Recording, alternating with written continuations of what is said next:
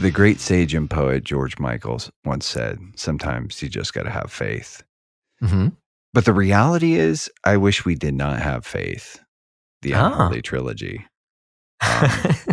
All right. Well, have your pants been fully spooped? If they weren't too large, I might have actually put some adult diapers that Portia sent to me, with some help from Wesley Ray. Mm-hmm. I might have actually put those to use, because the topic of our show tonight is going to be arguably, I think, the scariest and the most unsettling thing I have ever played, and maybe encountered. Not like this is like top 5 creepy, spoopy vibes. Like, it's true. I probably spooked myself several times through the course of preparing for this episode. Gotcha. Yeah, it's definitely a spooky game, and I think that's saying a lot considering we try and do this every year. And so I'm thinking back on some other games that were quite unsettling. Some games, I mean, maybe not quite as disturbing, but something like Hellblade could be unsettling. I think is the right word for that one. But something like a Silent Hill 2 was pretty freaky. You know, we all know, we go back to that one pretty often, so we all know. Doki Doki Literature Club was really kind of like jarring. Yeah. But I, like, if I'm being honest, I think Faith the Unholy Trinity takes the cake. Which is crazy, man. Okay, we can't have this conversation yet. We will have this conversation. We will go down that. It's insane to me how few pixels it takes to make such a make me want to crawl completely out of my own skin. Yes.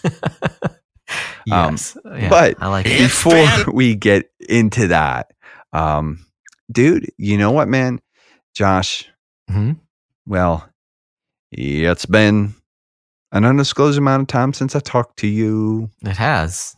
Yep. Yeah, last buddy. time we talked, we had some guests on here.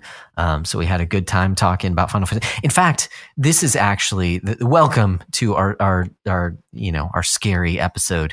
Ooh. Oh, dude, this is my bad. Like, I always charge with the opening bit, and I haven't even told people what they're listening to. Obviously.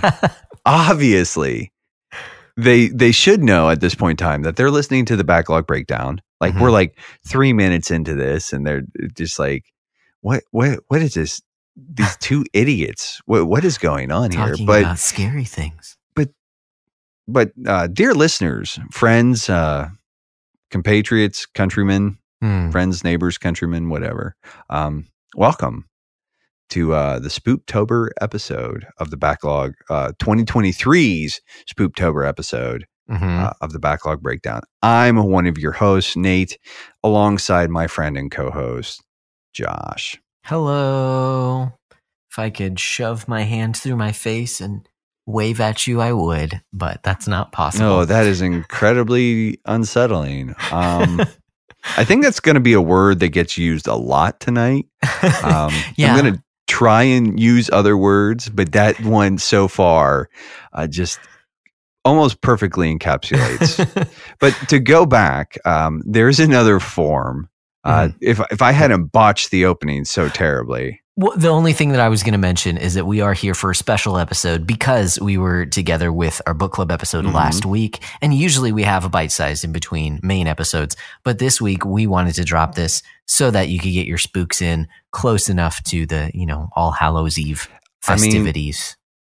At the time of recording, Josh, like, we could release this on That's Reformation true. Day. Yeah. That's a good point. So we could it'd be a little off our normal rhythm, but we've I'm just saying we could give them a little bit of a treat with no tricks. That's true. Or maybe you release the first half and say it's the whole episode, and then you don't actually get any of the conversation until Wednesday. No, I'm kidding. Josh is all about the tricks. It's tricky. Anyways, so how have I been? I've been good. No. I want to know how it's been with you. Yeah, no, it's been good. It's been up and down. So and I think I've talked about the car situation that we've had. We remedied that. So we found a vehicle. We now have a Honda Odyssey minivan, which is going to serve us very, very well. Nice. For hopefully for a good long time. Low mileage. We're very happy with it. So that's definitely good. Still looking at selling the house. We're still getting people seeing the house, but we have not gotten any offers at this point, which is taking longer than I would have thought. And so once again, forcing me to rely on the Lord and his timing rather than my own. Mm-hmm. However, and I had mentioned this before we started recording, we have decided on our moving date. We are going to be moving right after Thanksgiving. So on Thanksgiving weekend, on that Saturday, the 25th of November, is when we're going to make our trek up to Iowa and do that move. So one of the elders there at the church at Grace is very generously providing us with some housing in a house that he's looking at selling, and is currently vacant. So he offered that for our whole family for as long as we need until we get a house, which is amazing. So that opened up the possibility of us going there before the house is, fully sold, all that. Anyways, all that to say, we are moving end of November, and then we'll go from there. We'll see what life is like. We'll hit the ground running. It's been fun talking with a number of the people there and just kind of prepping and starting work on Christmas season stuff already. So all that to say is, yeah, we've been good. As I mentioned before, just being honest, it's been a bit of a challenge.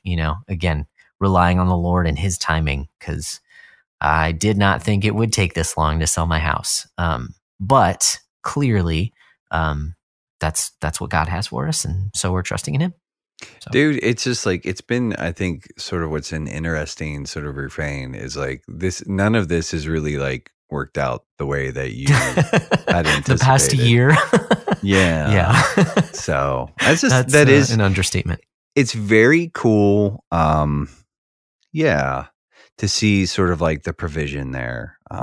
Yes. And just like how, even though it hasn't been sort of like on your terms or what you expected, that and you're able to just sort of like, sort of like hang out, show up. Just go with it. Yeah. Yeah, man. So that is the plan. That's us, Brocco. So in the meantime, we wait, which is weird. But like I said, I have been able to work on a little bit of stuff for the next few months. But it is very odd, like not just kind of waiting for people to come by, So yeah. Anyways, how have you been, good sir? Well, I'm just going to talk about this last week because it has been bonkers. I remember that show. Yeah. Oh yeah, the Disney show with the weird thing that had like the tiger tail. Yes. Yeah. Yeah. Anyways, bonkers. He was like some sort of like ape or lemur or something. Oh, I thought he was more like cat-like, but okay. It just had a crazy tail. I just remember it was like a crazy long tail, but like he could like do the Tigger thing and turn it into a shirt. Anyways, wow, we just got off topic there. I was like, oh wow, I hadn't thought about that in a while. That's bonkers. That is bonkers. Sunday, I'm feeling really good. My son got baptized. Yeah, we had family in for the weekend. It was a really cool day. Megan was like a little under the weather, and we had some leftovers and stuff, and we didn't have Tupperware. So I was like, I'll run and I'll run down to Dollar General and get us some like cheap Tupperware and some like ibuprofen or something. Okay. So I go down there and I get the stuff, no incident. I get home and we live on a little bit of a hill, and I park my Jeep facing downhill, but I always park it behind this like utility pole. And because it's an older Jeep, I don't necessarily 100% trust like the parking brake or whatever. It's also, like I said, it's an older Jeep. And so sometimes like there are things that you shouldn't be able to do, like remove the key without putting the vehicle in park. But you can do that. And I just happened to do that on Sunday night. And I'm gonna say this as like this is like kind of like a like stupid Nate, good God kind of like moment. So I had parked it like a little bit off so that it wasn't like normally I park it like a lot more behind the light pole. Yeah. But I had kind of like parked it a little off of it. Anyway, so I get out of the Jeep. The Jeep starts rolling down the hill. Oh. And I freak out. Yeah. And I try to stop the Jeep. Like I try to like jump back into the Jeep or like get my foot in and jam on the brake or something. Sure. Yeah. And the Jeep rolls, and because like I'm looking at it and it looks like it's going to not hit the light pole. Okay. Or the utility pole. And it ends up skinning the utility pole and which ends up stopping it. But it's like one of those things where if it had been over like a couple of inches, I probably would have been like pulled along and maybe crushed between my Jeep and this light pole. Oh my gosh. Or the Jeep would have just like I would have gotten like pulled off by the pole and the Jeep would have just continued rolling down the hill into my neighbor's property. Yeah. At the very least, like you know, it might, which would have done a lot more. But, anyways, like, and it, like, just even saying this is like it's like one of those things where I can very much see the hand of God. Just because like it was in enough of a decent spot where it's like I said, it ended up skinning the utility pole, and that was like enough to stop it. Now it did wreck my front left turn signal. Okay.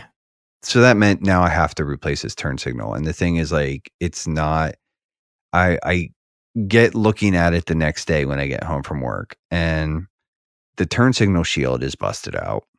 Okay. And so, it's like at most like $20 to replace that. You know, I could probably find them cheaper than that. But then there's like a socket that's part of the bulb unit. And that was gooned up and it was actually like smoking. Like because it's just like these little like tabs and one of them was like all mangled. So I had to get that replacement socket. I started looking around for that replacement socket. It's not manufactured anymore. And so it was like I found after a couple of days of searching online, like, you know, because like you know, on my lunch break or whatever, I'm looking, I found like a couple things that might end up working. Megan has a cousin who works for like a pick apart yard where it's like, Yep. And I just called him and I was like, hey, Bren, like I need X, Y, and Z. He's like, oh, okay, let me look around. I'll, you know, I have this in stock, but I'll look for the socket. Anyways, that being said, so that's what I'm dealing with Sunday into Monday. Monday, I come home from lunch. Okay. And this is before like, this is sort of, I'm working on replacing the turn signal and all this other stuff. I come home for lunch. I go downstairs to grab a clean work shirt. Got something on my shirt, just whatever. And I hear water draining. And we'd had like a pinhole leak in our hot water tank for like a while. And I noticed like a little bit of water on the floor, but it wasn't anything like to worry about. Yeah. I hear water draining. I'm like, where's this water like coming from? I look over and I can actually see water coming out of my hot water tank at the base, like enough to like, I can see movement in like a stream towards the drain. And I'm going like, oh no. Yeah. So I call a plumber. He's like, $1,400. I can be in, be out. I'll take the old unit, whatever. I'm like, that sounds great. He's like, I don't take card. I'm like, well, that is not great because I don't have $1,400 in cash and I'm not giving you a check. So, okay, I'll try something else. So at this point in time, like I'm committed to like, I'm staying home Tuesday. Yeah. I start pricing it out and I'm like, you know, it's like maybe $800 or $900 for all the pieces. Well, yeah, and I'd reach out to some guys from church, and the one guy said he would come help me, but he only worked in copper. He didn't do any of like the shark bite stuff. And then I called my dad up, and we were talking, and you know, he kind of walked me through. He's like, okay, this is like the stuff that you're going to need for the like, what are you going to need for the project?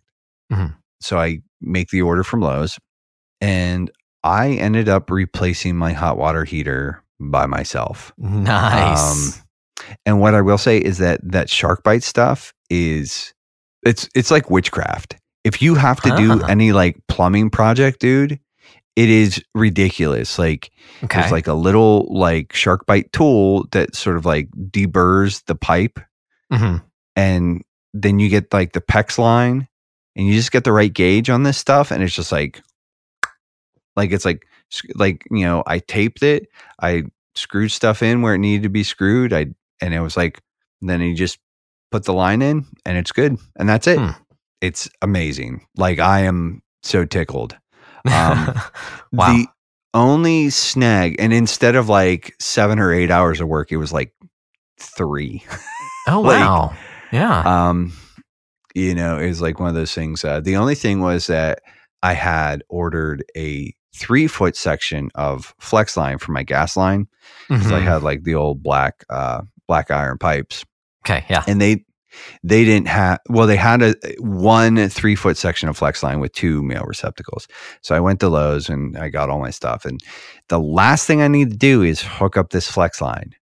And I pop it open and I'm like, it doesn't have both male receptacles. Shoot. Oh. So I go back to Lowe's and I'm like, hey, this is supposed to have 2 of these. It does not have 2 of those. I was like, I'm going to need another one. So I go back and I'm looking. They don't have any more. They have 4-foot lines, but I don't need 4-foot line. I need a 3-foot line. And I end up getting a 4-foot line. But not from Lowe's because I was mad at them at that point in time. I went across the street to the Home Depot and got a 4-foot line. And now I have a yellow flex line with a loop in it. It's not pretty, but it works. And now it's like one of those things where it's like, well, I can do this. And yeah. I'm not going to hire a plumber for stuff like this anymore. Like if I can do it, if I can kind of figure it out. And the other thing is like my dad, like he was like on the phone with me through most of it, just kind of like talking me through some of the stuff that I didn't know. And then just like kind of being like moral support. And it was like, it was neat. Nice. So dude, I felt very awesome. Manly. Yeah. Yeah. That's that can be a scary job working with gas. Yeah. I mean, you just do like a bubble test, you know, like, so you tape everything up like that you're screwing in, you make sure that it's snug. And then when you reconnect it and you turn it back on and stuff, you take a little bit of soapy water and like a brush, or if you have a spray bottle, and you just sort of, you soak the joint.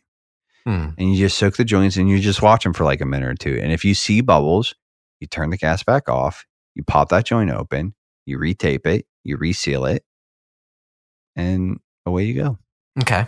Nice. So, but we're not done. There's more. Oh, okay. But wait. This Thursday, I went and saw the Dropkick Murphys play. Oh, yeah. Dude, how was that? That was fun. The other deacon from church ended up getting tickets for like a kind of like a box, like kind of like a suite. Okay.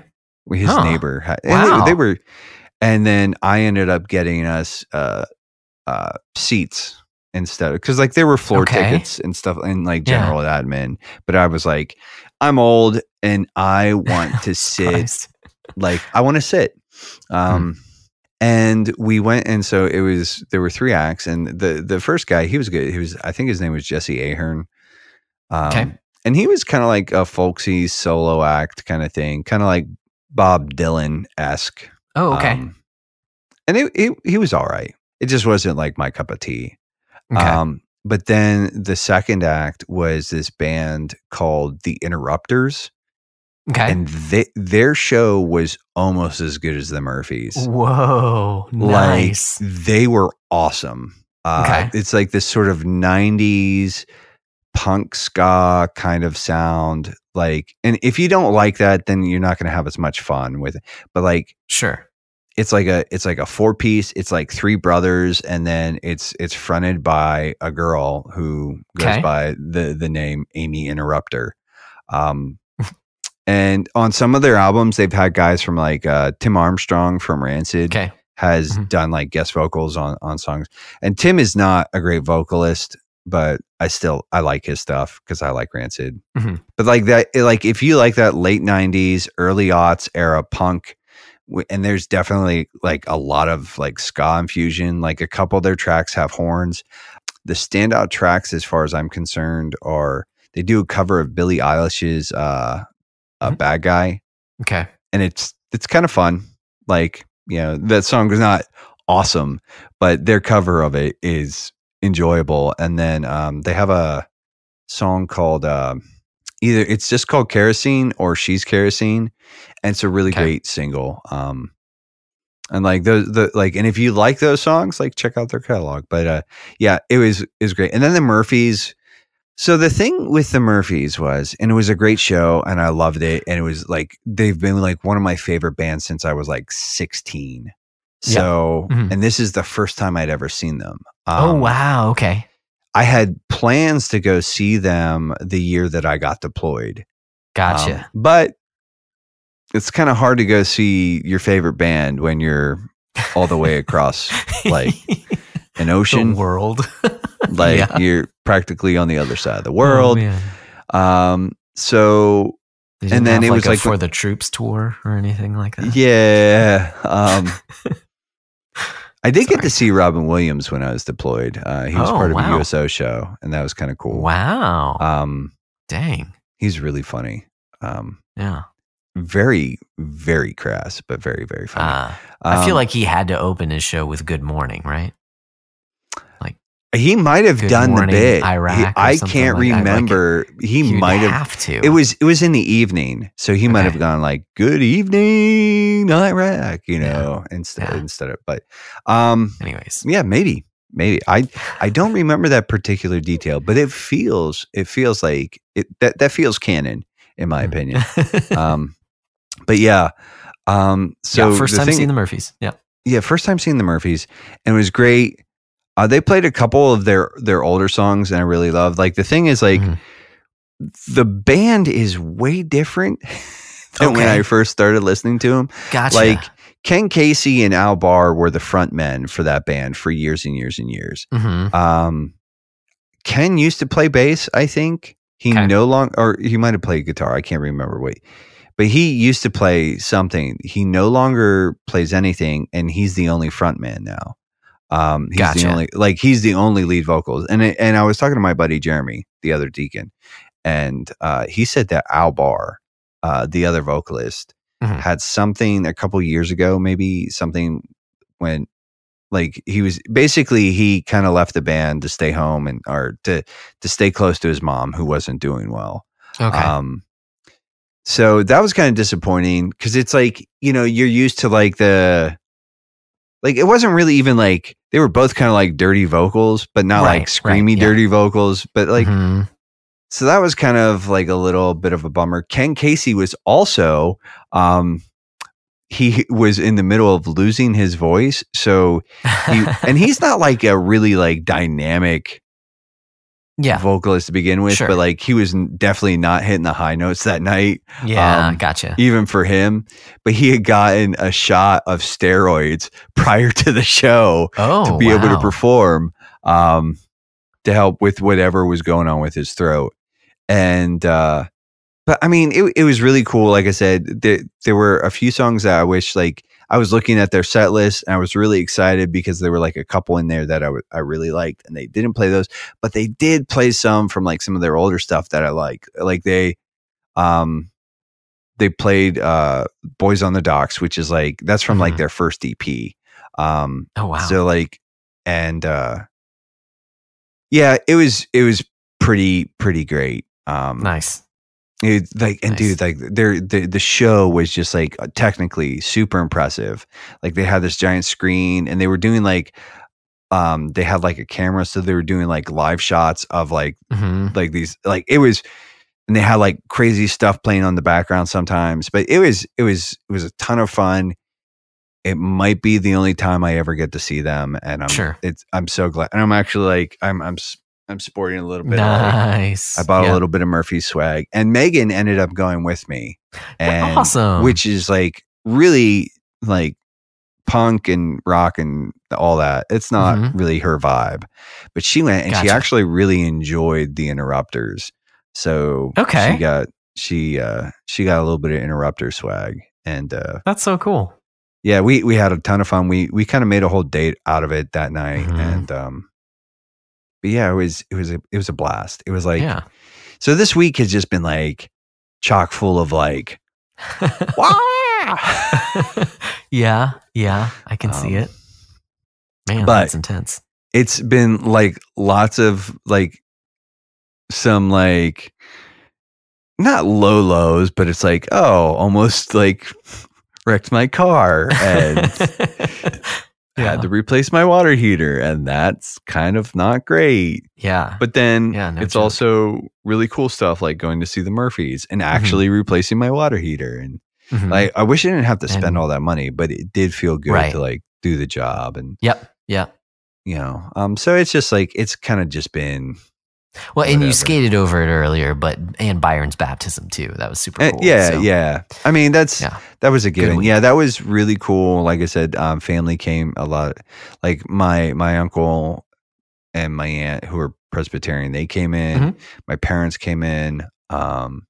Megan's dad and stepmom and her sisters, and like that whole, like, we took up like 3 rows. And that's awesome. So it was cool.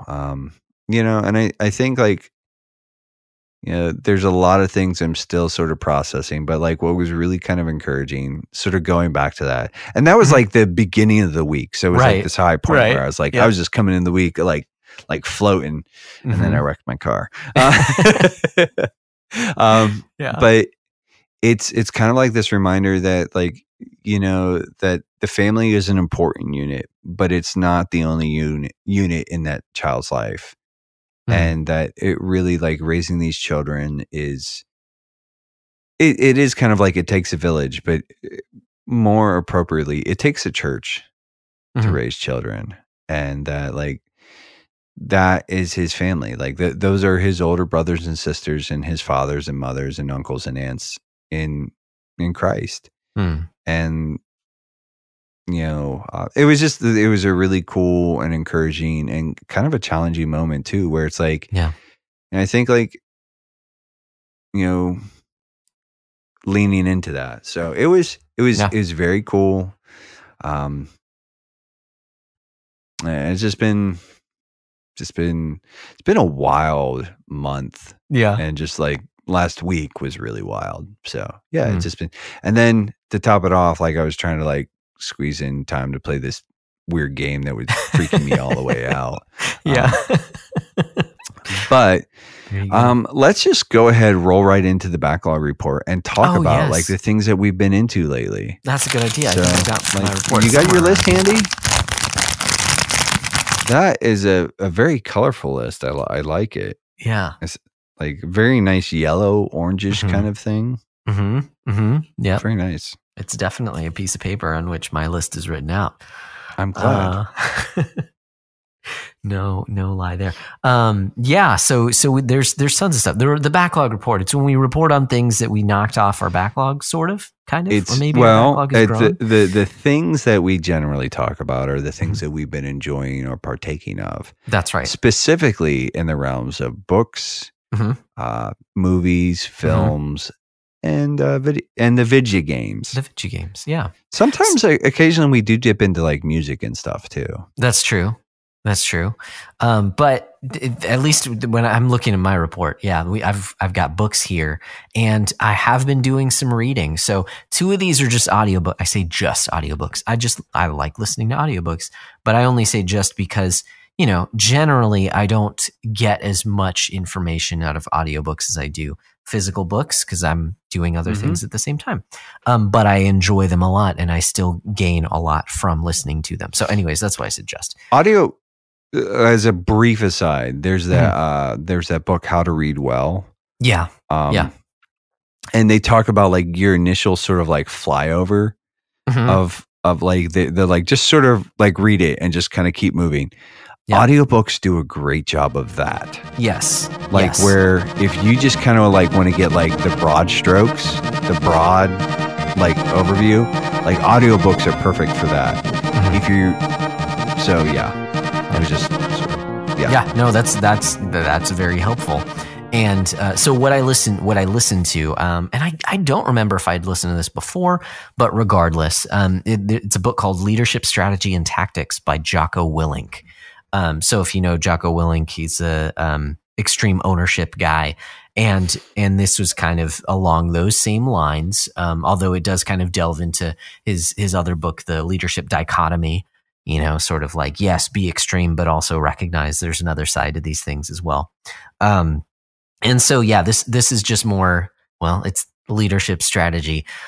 So strategy and tactics and ways to approach being a good leader, basically. And you know, it's interesting because we see leadership in, you know, if you look to some of the best pictures of leadership that we have in the scriptures. You think of Jesus, and he led by serving as well, and that's kind of how Jocko comes at this as well. Is the best leadership is the leadership that serves those who are under you. They're not just there to be used. But it is an act of service as well. Now, does that mean you always like? It means the buck stops with you. You're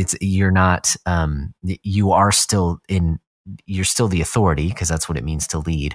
But you are also looking for the best of all of those who are under you as well. So anyways, it's just an interesting way to look at it. What's interesting about that model is like a lot of times, the servant leader model, right? And I think correct me or push back or whatever you need to do if I'm wrong here. But I think like the emphasis is that it's not just about like, it's about knocking down the obstacles that sort of get in the way of the worker, right? Like good leadership and good management, in my opinion. Okay, so this is just my opinion, and this is when I was in those positions. This is what I tried to do. Whether I did it well or not, I can't always be the judge of that. You know, but good leadership sort of knocks down obstacles, like sort of, and equips the people doing the actual work. And so like what you do is you kind of, you make sure that they have the training, that they have the support, that they have the equipment that they need, and that they have the information that they need to do their job well. And then like, and sometimes it means that you're the bullet catcher. Right. It's like, to give you an example, like, it's like there were many times when I'd be in leadership positions and someone above me would say, we want this level of productivity, or we want this level of yield. I'm like, okay, well, we can do that. But then if we do that, we have to there are trade-offs. And when I'm trying to speak vaguely about this. Sure. Because I don't want to get anyone. Let's just say that when I worked for a theoretical transportation company at one point in time, and I was coordinating drivers and routes and stuff like this, management came to me and they said, theoretically, we need more product moved. And I said, okay, well, the problem is, and theoretically, this is a conversation that I may have had with them, obviously. The conversation might have gone something along the lines of like, okay, well, the thing is, we're sort of already running at legal weight limits here, and we're running at, around the legal speed limits, in this case. So right. There's not a lot of like downtime. So I don't know where that's going to come from.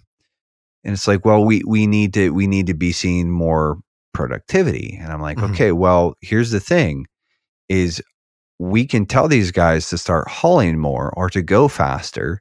I said, but you can't expect them to take on like you're asking them to take on risk. I said, so like if they get pulled over, or if they have to stop at a way station and they're over, or they get pulled over, are you going to cover the cost of those tickets? Sure. Well, no, we're not going to do that. Theoretically, my response would have been like, it's one or the other. You either like we're sort of at capacity for productivity, like under these sort of restrictions. If you want more than that, then you can't realistically ask them to assume all the risk while you reap all the reward. I said, and that conversation might not have been that civil, but it was kind of like one of these things where it's like,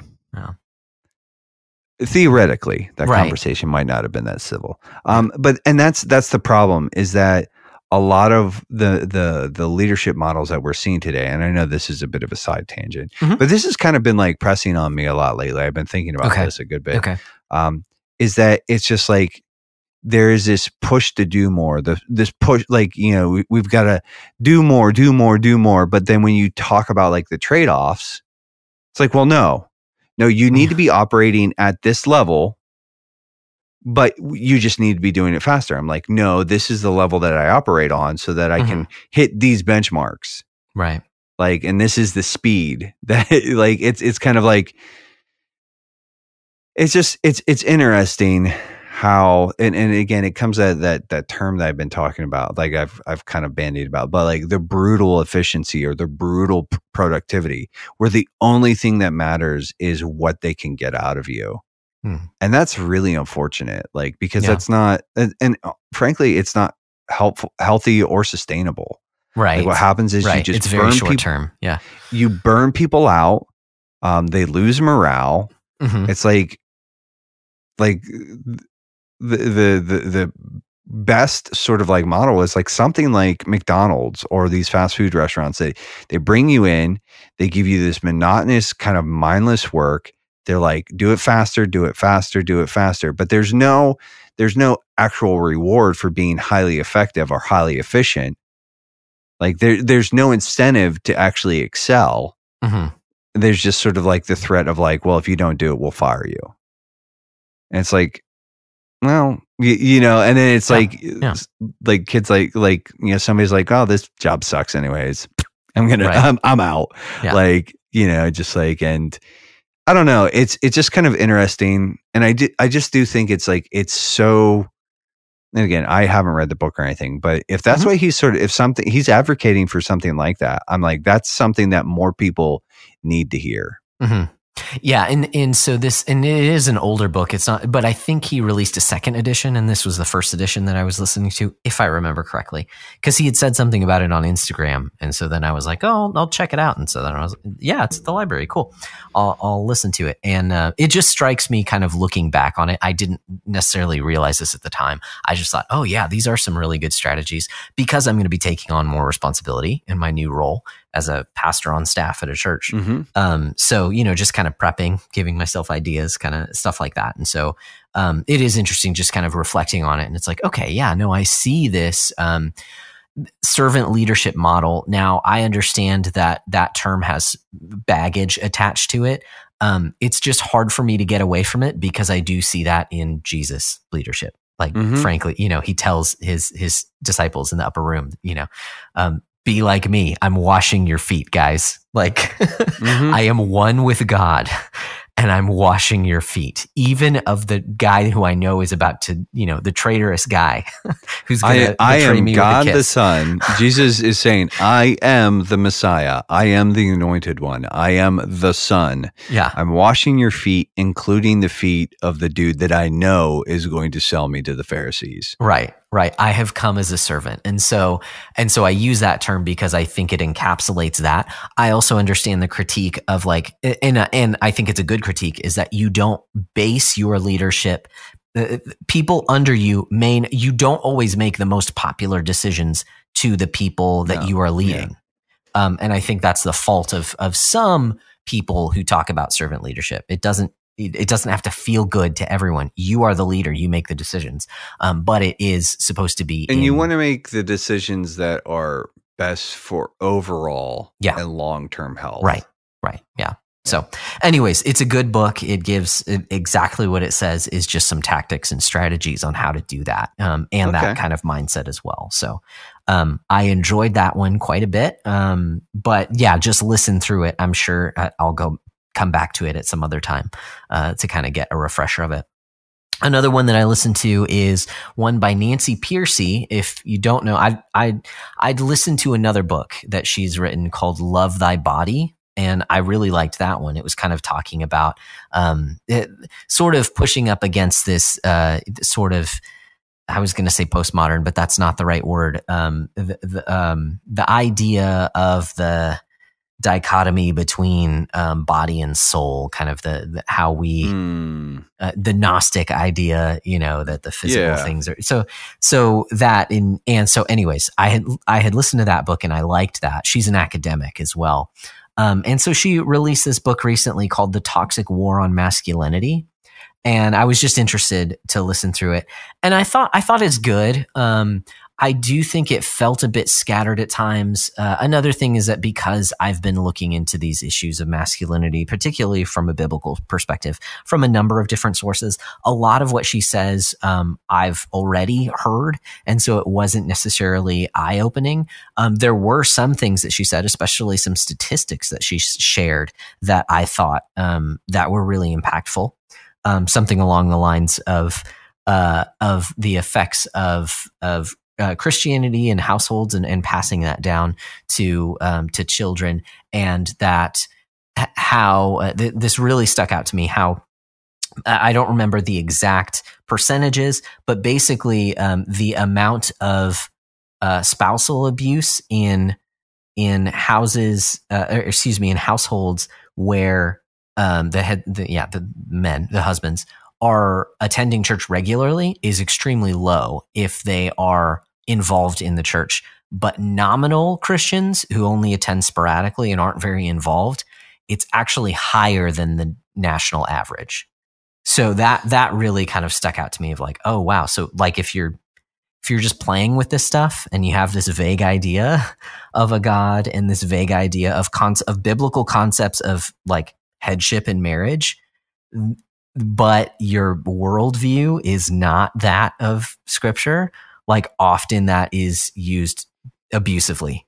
Yeah. Whereas if you actually understand, again, I guess this kind of goes back to that servant leadership thing, right? If you actually understand like what God calls you to as the head of a household, then it's actually extremely low.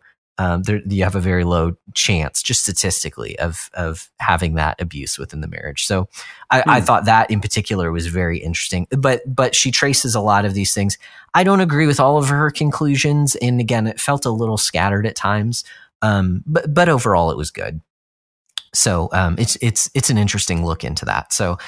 Sorry, I feel like I'm just going on and on here. The last book, I did actually read this. I picked up a Kindle Oasis recently, and I've been trying to read more, but of course this year has just been crazy. But this book called The Path to Becoming a Pastor by Bobby Jameson. He is a part of I think it's a parachurch group, but it could be tied to, but he works at Mark Dever's church. Okay. And he has this program for basically training up men to become pastors. And so he wrote this book to kind of talk about very specific things in that you're going to be dealing with kind of as a pastor. And I really liked it. Short little chapters, but there's a good amount of them. And it's one that I will probably be going back to and referencing just that calling and the standard of what God has called pastors to. I mean, I think there could be some value for lay people to read this as well, just because it's not that pastors and lay people have different standards. It's not like we're all called to be holy as God is holy. Mm-hmm. It's just that there are some disqualifying things for pastors. Do you know what I mean? So, anyways, I really enjoyed it. I actually just finished it the other day. And again, I will be going back to it. So that's what I've been reading. And sorry for the essays, but no, what about you?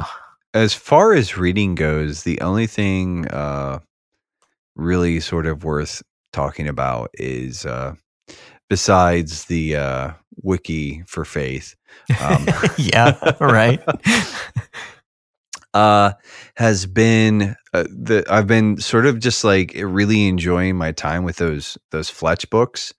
Okay. How many And are so there? there's 10. Okay. Yeah. And so I'm There you on Son of Fletch. Well, it just sounds like a mild cuss. Son of Fletch. Son of Fletch. So apparently I'm done with Son of Fletch. Okay. And There you all go. that's left is Fletch Reflected, which is the last book. Really, I did listen to Stephen King's Fairy Tale, Okay. which was fine. It was like Stephen King's like one of those guys, and I listened to that a while ago, and I can't remember if I mentioned it. But like Stephen King is just, I think he's a bit of a workhorse, and I think he's like a Yeah. pretty solid writer for the most part. Like I don't love all of his stuff, Right. but he kind of dabbles into horror. Well, dabbles, like he's actually a bit of a master of horror in a lot of ways. But I listened to this book called Fairy Tale by Stephen King, and it's newer, and it was fine. It was enjoyable, but I didn't think it was like anything. It didn't really, at the end of it, I was like, that's fine. Like it was good. It was like, it's a not even really a page turner. It was just like a fun little kind of romp, and it was like he played with a lot of like the fairy tale tropes. It's definitely targeted, I think, to a little bit of a younger audience. Okay. But there's some stuff in it where I'm like, it feels like he was trying to write a young adult book. Yeah.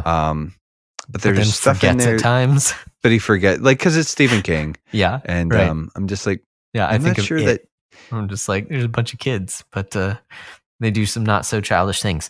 Anyways, yeah. So that's all I've really been as far as books. That's all I've been reading.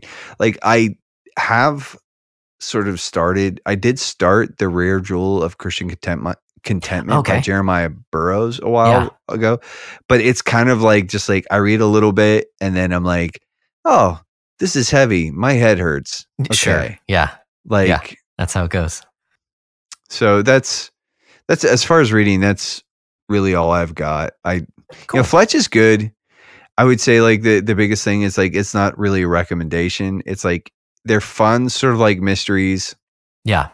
They're not always great at like drawing the lines that you need. Okay. Okay. I tell you, there was one. Okay, so it's a book called Fletch 2, but it's Fletch, TOO. Okay. And Fletch as well. Yeah, Fletch as well, kind of. That might be my favorite one so far, but Son of Fletch is also very good. Nice. So Son of Fletch, it's very obvious, like, it's about a character who may or may not be Fletch's son. Right. Fletch 2 is about a character who may or may not be Fletch's father. Gotcha. Because he didn't grow up. He didn't know his dad growing up. Okay. So those two have been my favorite, and I think they're fun books. I like the character. He's got some really loose morals. Sure. But he's kind of a hoot, and he's this dude who just wants to know what the truth is, and he's curious and he's clever, and he just kind of like, he's an investigative reporter, journalist, and he's kind of a detective, and it's just Nice. So. Well, that's actually great. Speaking of detective stories, actually, the next thing on my list, on my report list here, is movies or shows or stuff like that. And one movie that my wife and I watched the other night is called Reptile, and it's starring Benicio del Toro, if you know who he is, and it also has Justin Timberlake and Alicia Silverstone in it, which is hilarious because she plays it straight. I just think of her as kind of like, the dumb blonde. But no, anyways, it doesn't matter. All that to say is I saw her in something not too long ago. Mm-hmm. It was a couple years ago at this point in time, but it was the Wimpy of the the Diary of a Wimpy Kid. Okay. And I saw her, and it like listen, this is not like high drama or anything, but she was really good in those. Okay. Like she was solid, and I was like, I'm glad that you found like a vehicle. Yeah. Like the It Girl thing, like Clueless was fun, but like I don't really think she had. But it was like, I'm glad you found something. Yeah.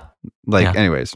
Yeah. Continue. And Sorry. she doesn't play a big part, but it's just like, oh yeah, her. Because I typically don't watch movies with her in it. So. I mean, she's the mom of the main character in those movies, so it's like, again, not a main character. Yeah. For sure. Yeah, it's just different than kind of what you'd imagine. But anyways, it is a murder mystery story. Benicio del Toro is a detective, and just kind of uncovering this murder and how it happened and all that stuff. I think it's a Netflix. I think it was only released on Netflix, if I'm correct. Could be wrong about that. But it was good. Like, I enjoyed it watching it. It's not great. So it's kind of a sort of recommend. I mean, it's a fun watch. I'll probably never watch it again. It's done well, like it's shot well, and Benicio del Toro is a great actor. Like, I think he especially like kills it. No pun intended. I did kind of figure out what was going on a little bit before, which was kind of surprising. I typically don't do that. Samantha's much better at that. But I kind of, paused the movie. I was like, this is what's going on. And she was like, oh, you're right. And that's what ended up happening. But anyways, I mean, it was towards the end of the movie. It wasn't a big deal. But all that to say is it's a good watch, but it's not something that's gonna, knock your socks off or anything like that. But it had some cool stuff.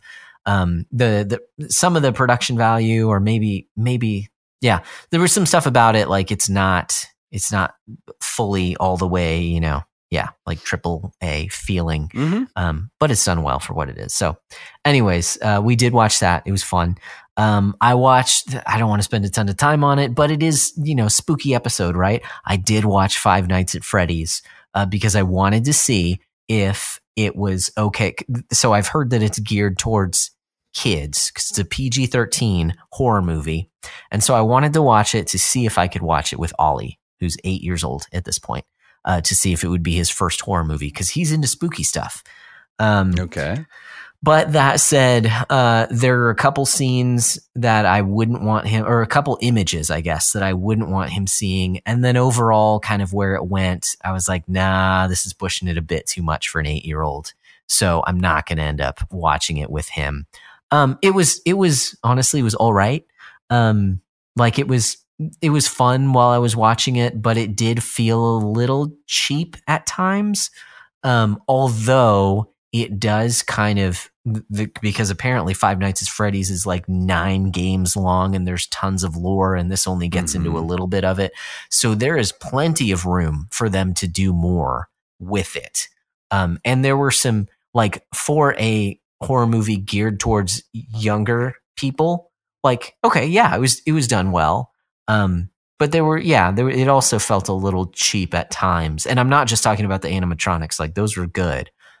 Just, I guess overall kind of production quality felt a little off to me, but it wasn't necessarily geared towards me, but video games. So, it is what it is. We'll see where it goes. Apparently it's making a bunch of money, which is great. So, well, and it's sort of it's granted, it's no like Super Mario movie, but it is interesting that we're sort of coming into a time period where like the Last of Us television show did really well. Yeah. Sonic, Super Mario movies, Brothers movie Mario, did really like phenomenally well. The Sonic movies are supposed to be okay. What is it? Gran Turismo? Is that the one that came out? Gran Turismo. And then it's like, you've got this Five Nights at Freddy's movie, and it's people are like, I don't think it's like, knocking anybody over, but I think the general consensus, sort of what I've seen in the server, and then even just sort of in a broader sense, it's like people are like, no, it's good. It's fine. It's fun. Yeah. Like it's not a waste of your time. Right. It is good. Here's what it is though, is that if you're a fan of the games, you'll probably really like it. But for someone who hasn't played any of the games, Mm-hmm. it's just kind of a passable horror flick. It's like, yeah.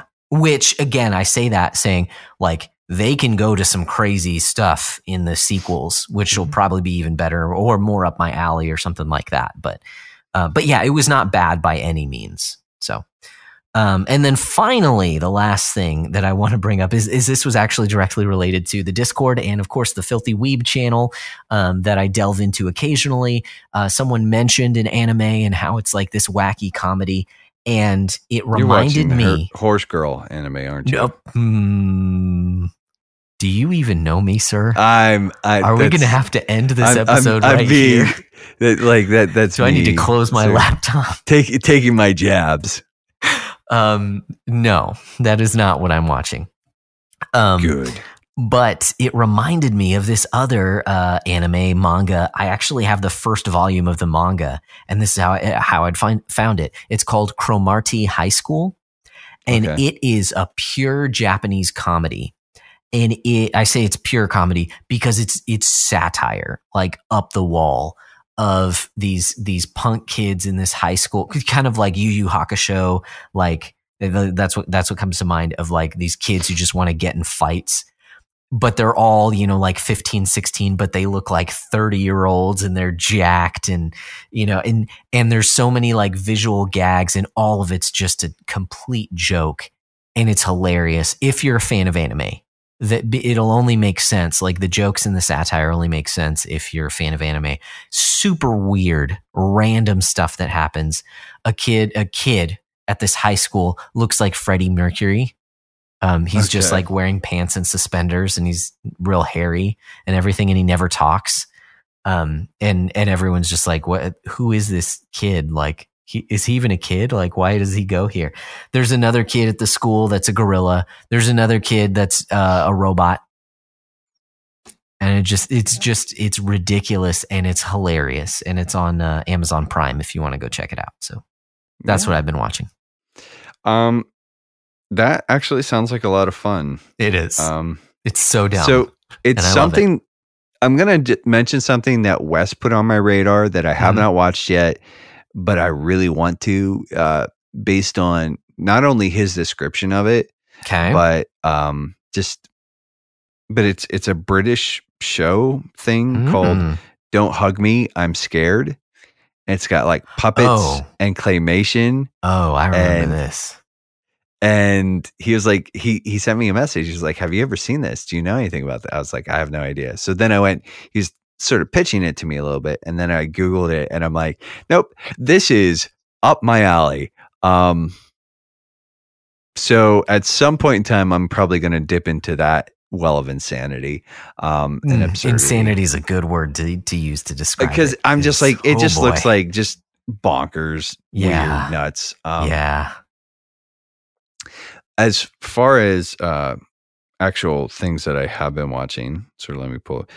I kind of it's like there are two shows that Megan watches with consistency that I'll sit in on, and one is called Call the Midwife.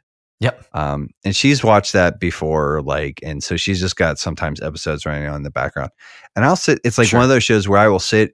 Like I do not watch it faithfully, but sometimes if it's on, I just sit down and watch it with her.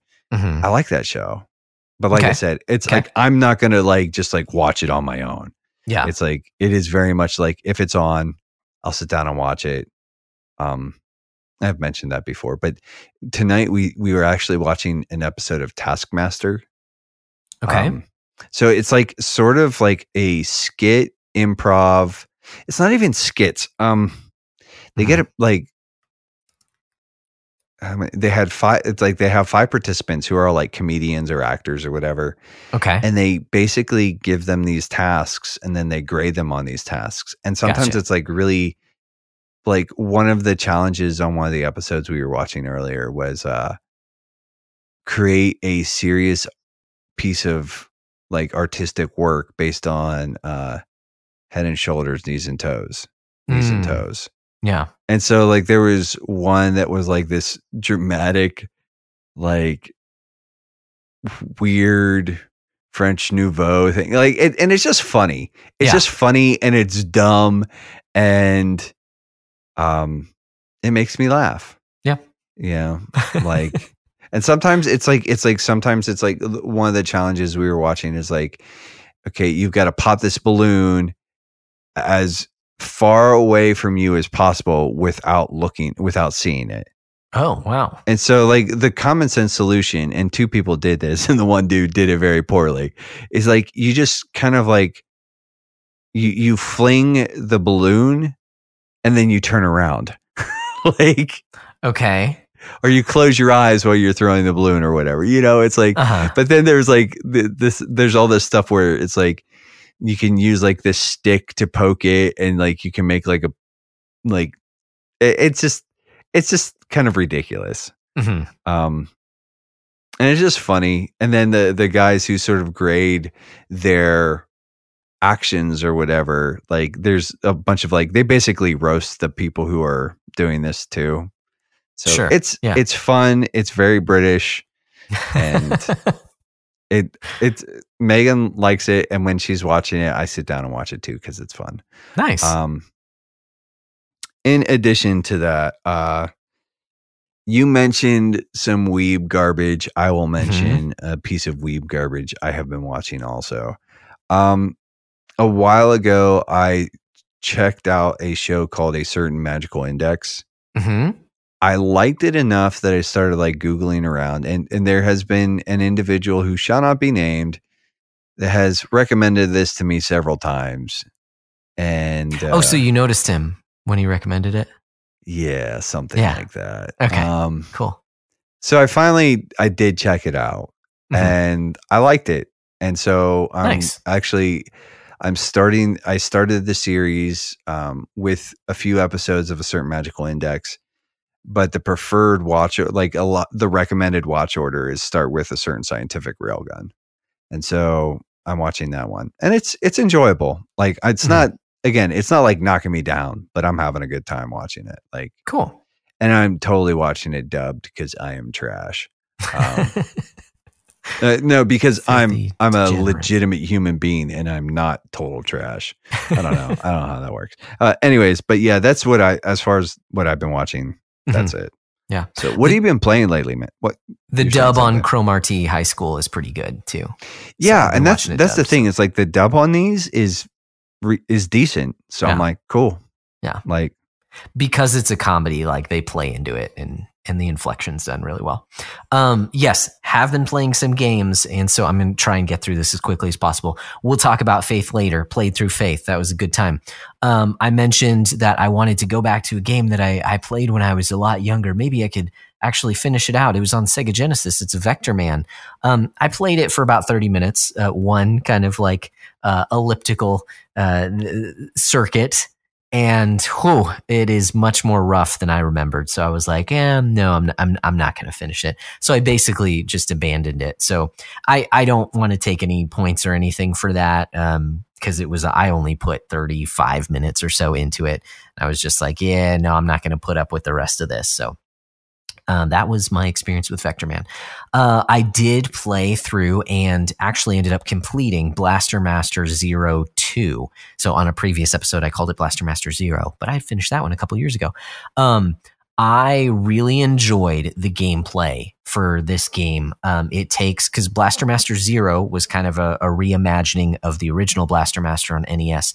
This is a true sequel, does things, it picks up off after the first one, and it does some very different things, just in the way that you traverse the world and go about things. But I liked it. I really enjoyed kind of the way that it was set up, and had a good time with it. And so it has kind of a normal ending, and the normal ending is super depressing. And it's basically like, oh, the whole universe exploded. Way to go. And that's the normal ending. So what? Like, how is this even an ending?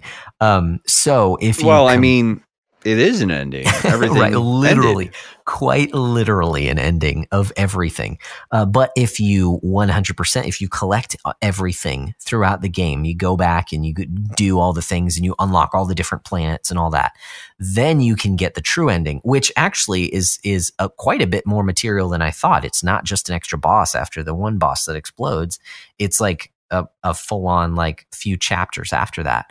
And that gives you a much more satisfying ending, I will say. And then foreshadows sequels as well. So I did end up completing the game. And I enjoyed it quite a bit. So I get an extra -2 to my score for that one. And then here recently, I picked up another game. Because really I'm limited to Switch. I say that. I do have a couple other.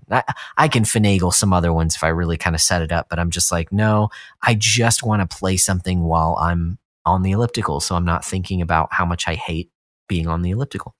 And so defaulting to Switch, taking a look at the games that I have, I wanted to play something different. Didn't want to jump into a huge game again at this point. I want to hold off on that for quite a while. So did not go to Bravely Default 2 just yet. But I've had this fighting game on my Switch for a while. It's called BlazBlue Cross Tag Battle. So this, it's a BlazBlue fighting game. Arc System works, but it is a crossover game from the makers, and it feels a lot like the Persona 4 fighting game. I didn't play the second one, but I played the first one and enjoyed that one quite a bit. And it feels a lot like that game. So very simple combos, which is very helpful. And it actually, because it's part of this crossover, a lot of the characters from Persona 4 are in it as well. And I did end up beating the game or getting credits, which is sort of like 100%ing the main thing, but I'm not going to go full like I'm not going to take 2 negative points for it because it's a fighting game and I'm not good at it. And I only played the story mode, and like who plays fighting games for just the story mode, right? But there are different chapters, like one for each of these crossover universes. And then you have to beat the main story 4 times to get the true ending, to get all the endings, and then that unlocks the true ending if you've done all the other endings. So you end up beating the game, 8, 9, 10 times, something like that, in order to get an actual credit roll, which is what I got.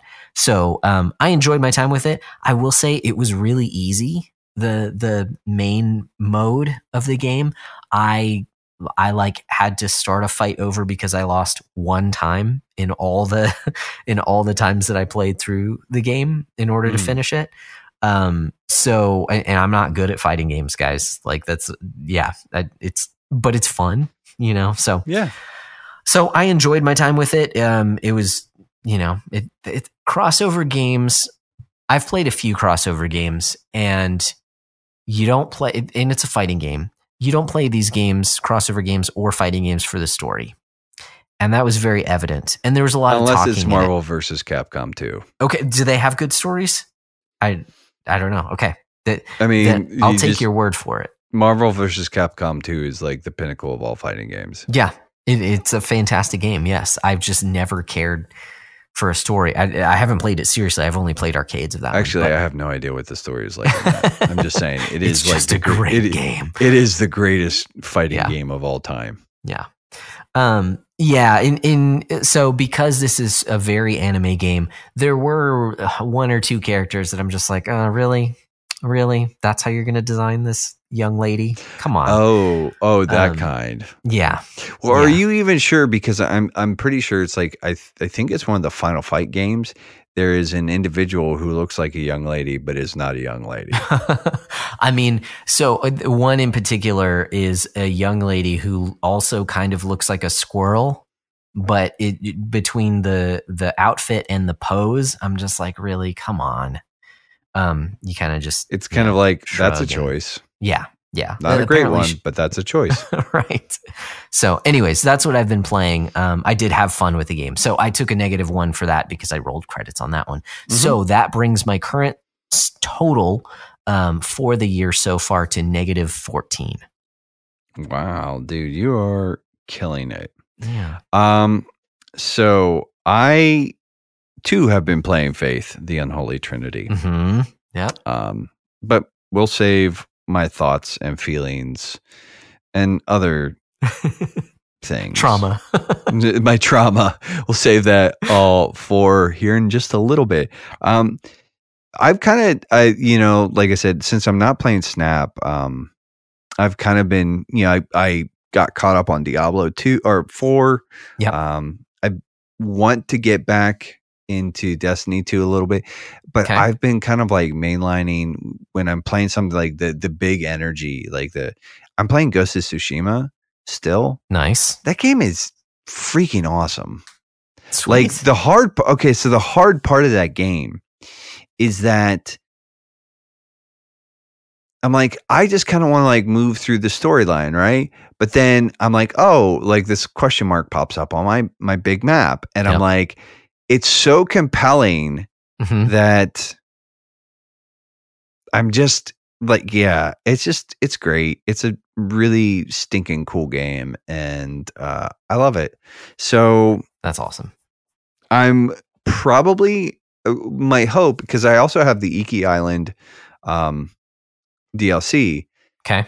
So when I'm done, I'm going to do the Iki Island content. And I think I'm going to try and 100% / platinum both like the Iki Island content and the Ghost of Tsushima game. Oh, wow. So that would, if I do that, that'll give me a -4. Right. But I've got to actually do that. So we'll see. Yeah. Because I'm still trying to play like other things as well. I haven't really been playing anything else besides that, but I did listen. It was so hard this last week. Freaking Spider-Man. Yeah. And then Alan Wake 2. And it's like I couldn't have both of them staring me in the face. And apparently both of them are excellent. So I did just pull the trigger. I haven't played it yet, but I did pick up Spider-Man 2 because I love Spider-Man. Like Alan Wake 2 is definitely like I want it, and it feels like this is the right time of year to play it. Sure. Here's the other thing though, like I'm a little creeped out right now, so I need a break. I need a break from all my pants can't take like spoopiness. My undies are just like, they're like, dude, no more, no more, sir. So I decided to just pull the trigger on Spidey, and I'm looking forward to that because like I've heard that it's like 30 hours for the platinum, and like. I've heard some people say like, it's not that great, blah, blah, blah. But I've heard other people who are like, if you like Spider-Man 1 and Miles Morales, this is more of that, but like much gooder. And I'm like, cool. Did you play through Miles Morales? Oh yeah. Okay, I platinumed that as well. I don't remember. I'm like, I really like Miles had much better pacing. It like a lot of the bloat, like the missions and like just like the dumb side mission crap. A lot of that was cut out in Miles, and it was just a really just top notch experience from tip to tail. So, but that does give me a +1, puts me back up to +3. And since we're on that topic anyways, let's take a minute to just remind everybody, if you have no idea what we're talking about. What are these numbers? What are these numbers these boys are talking about? What does that have to do with video games? Well, it's the backlog beatdown, okay, which is the meta that we sort of run all year long here in the backlog breakdown community. The rules are fairly simple, and there's a little bit more nuance. And if you want a more expanded, fully fleshed out version, we have it available. Like you can ask us, or it's in our Discord server, and you can just check out the Backlog Beatdown 2023 channel. It's pinned at the top there. But basically, you buy games, you add points, you play games, you beat games, you abandon games, you complete games. You remove points. You want to get the lowest possible score every year, because the whole point is we want you to think more about like it's basically just supposed to act as a buffer. Like spend less money or spend, but think about what you're gonna like. Think about playing the things that you already own. Think about beating the games you already own. We want to emphasize and encourage that. Yeah. Instead of just sort of adding to the pile. But jumping off of that, you're like, well, how do I keep score? And I'm like, well, there's this beautiful little app that our friend Charles Watson came up with called the GG app. And it's a letterbox style app for your video game collection. You can create custom lists for all sorts of different things. Like I'm going to make a list that's all about games with hook shots and grappling hooks, Josh. And then I'm going to make that rated. I'm going to like, this is the best game with hook shots. This is the worst game with hook shots. Nice. And here are all the gradations in between, because everybody knows I really like hook shots. They make games exponentially better. Will Spider-Man be on that list? Does that count? It'll probably, all three of the Spider-Man games will probably be on that list, and probably, I'd say very easily within the top 5. Perhaps. I haven't finished the list yet though. Like it's still, we're still in the planning stages of that. Yeah. But actually the way that we keep score is that we have one list for acquisitions and one list for games that we played. And, so there's the custom list aspects, but there's also, you can rate and review games. You can give it, 5 stars, I think is the system that he's using now. You can write a little bit of a review. You can see what your friends are playing, because yes, you can add friends. Josh and I are both on there. A lot of the members of the breakdown community on Discord are on there as well. And if you like what he's doing there, right, and you're like, hey, because the app by itself is free $99. You can just get it on any Android. It's available on PC, desktop, and Apple products, or iPhones. But if you like what he's doing and you like, hey, I like this, I'd like to maybe sort of like get sort of a cleaner version, access to newer builds, there is an option. It's upgrade you can basically, for $5 a month or $50 a year. Wait, is it $5 a month? I think so. Yeah. For $5, there's such good ad read. Sorry, Charles, you're not listening to this anyways. But for $5 a month or $50 a year, you can sign up for the elite tier. And that gives you access to early builds. You have a little more access to Charles, and there are some other options in there as well. So just saying, if you like what he's doing, feel free to sign up for that. Other things that you can throw money at and that hopefully you like. It's us. It's this community, this podcast. We have a Patreon like every other podcast on the internet, pretty much. But we want you to think of it as pretty much like a tip jar. If you like what we're doing and you want to go a little bit above and beyond, if you've done the sharing and the caring, you've done the rating and the reviewing, and you're like, I really like Josh, I really like Nate, and how else can I support their content? Sign up for our Patreon for as little as $1 a month. You get early and uncut access to each and every episode. You get a video feed of each and every episode. You also get access to the patron exclusive podcast, The Bro Hang. And each patron has the opportunity to nominate a game or a topic for us to talk about each year. And we're actually probably going to try and do some more just like patron events. Like this year, one of the things that we did with them was we did a backlog draft, and then we actually had them on for an episode and talked about that. So we're kind of looking for ways to, just get a little more involved with those guys. But yeah, so you can have a little bit more access to us, and there's lots of other perks. Last but not least, alongside the artist currently known as the Techno Funk Boy, Paul Lytle, Wesley Ray, the Henshin Dad himself, and the wonder from down under, Nicholas Porch, aka Porcho. We here at the Breakdown, Josh and I, are members of the Playwell Network. And you may be asking, what is the Playwell Network? Well, it's a bunch of guys who are making content that hopefully gets you to think about and engage with your entertainment in a more thoughtful and meaningful sort of way, and encourage just, healthier and better entertainment recreation rhythms, if you will. Paul's most current project is The Thorns of War, which is a Dragonlance podcast. Wesley right now, his current project is Retronym, which is a gaming nostalgia kind of short form thing. He because I want to say it's gaming, but then sometimes he talks about other things like Doctor Who. So that's where the nostalgia comes in. And Nick's podcast called Nothing New Under the Porch is like the way that I've been describing it is like if the Babylon Bee were a little more games oriented and just funnier overall with bad accents and just nonsensical, just weird hot takes. It'd probably be Nothing New Under the Porch. It's an absolute delight. Nick is, his remarkably dry sense of humor just tickles me. I think it's great. And Josh and I, we love these guys. We like what they're doing, and we really think you ought to check their stuff out. With that being said, here's a word from one of them. Do you think that this is like a really close-up shot of two small crabs, or were those really big crabs? How do you know they're even real? They're imaginary crabs. Jimpleton, please tell me we can go look for imaginary crabs. Can we? How would you look for something that's imaginary? Oh, that's the best thing to look for.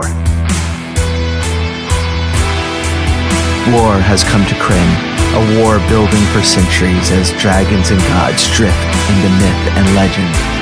This is the war that will bring an end to it all, or restore what was lost for good. Dragonlance, The Thorns of War, is an actual play Dungeons & Dragons podcast.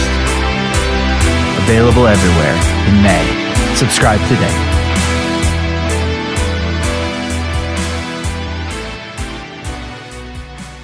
And we're back. So gang, buckle up, because like this one's gonna be weird.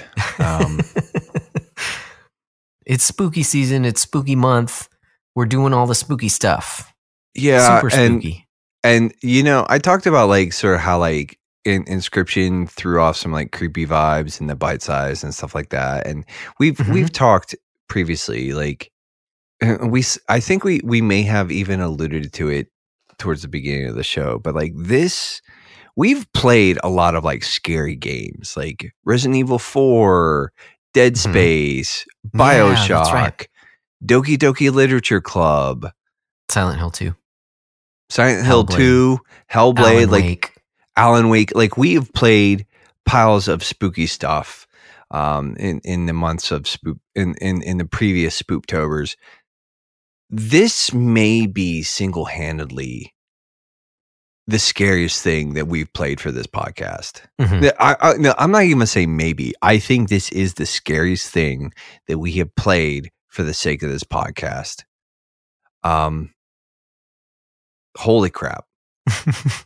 Like, but the fact that he manages to get so much done with technically so little is just insane. And the thing I want to sort of like throw out is like the sort of like, before we kind of get into any conversation, because we're going to do a little bit of a back of the baseball card.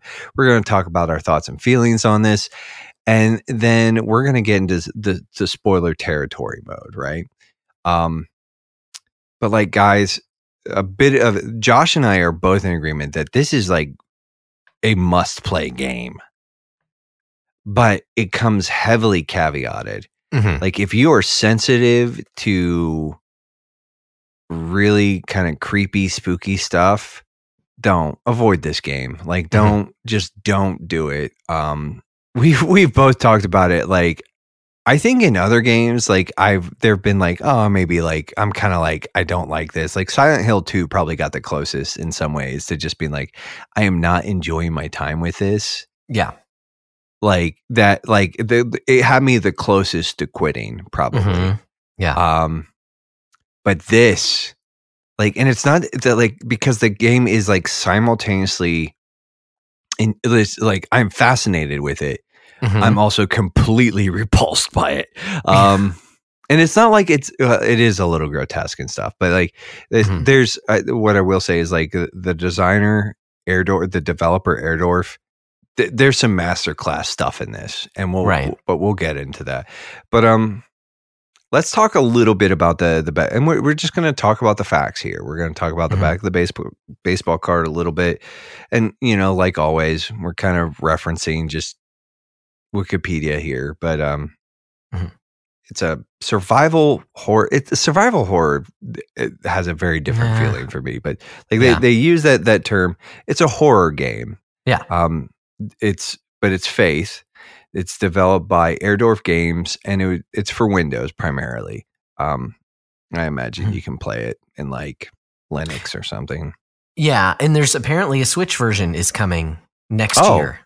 That's terrific. Yeah. The Switch owners will love this one. Yeah. I mean, Doki Doki's on there, so whatever. Well, and the publisher, New Blood Interactive, has a game called Dusk that I think is available on Switch as well. Gotcha. Which there is an Easter egg that ties Dusk and Faith together, but it's a total Easter egg kind of thing. Yeah. And it's whatever. Is that a spoiler? No, it's not. As someone who has not played Dusk, I found that Easter egg and I didn't understand it at all. Yeah. I thought it was going to be something. It doesn't have anything to do with anything. It's just like it is an Easter egg just for the sake of having an Easter egg. Yeah. But let's talk about like the facts. It was developed by Airdorf Games, which I didn't do a lot of Googling. I'd like to find the guy who is known as Airdorf, like who he actually is. I know that he is a Sunday school teacher. That much I know. He's a Christian. Oh, hey, Mason Smith. There you go. More commonly known as Airdorf Games, is the developer of the Faith series, as well as games The Wind, Extraordinary, and Earl's Day Off. He's a graduate of Texas A&M University with a master's in visualization. Has been part of the games industry since 2014. Nice, very cool. So like a little bit of, but yeah. Airdorf, anyways. Mason developed this game under his Airdorf Games brand, and it was published recently, within the last couple of years, by New Blood Interactive. Prior to that, it had been published independently. The first two chapters were actually published independently. It is primarily, again, available on Windows. Chapter 1 came out on October 4th, in October of 2017. Chapter 2 came out in February of 2019. And Chapter 3 came out recently in October of 2022. Now, the thing is, when Chapter 3 was released, it was actually, at that point in time, it was published by New Blood Interactive. And that's when the sort of the whole Faith, the Unholy Trinity sort of package / bundle came out. And that's, again, the Wikipedia categorizes it as survival horror. I think survival horror has a lot more resource management, right, than this game does, and is usually a little more mechanically complex. I'd be comfortable just calling it horror. I agree. I mean, it's survival in as much as like a shoot 'em up, game where you get hit once and you die is survival. Like, no, it just means you're a very fragile character. Like, you don't do anything to survive in the game. Just don't get hit. Don't die. Yeah, don't die. And it's a single player game.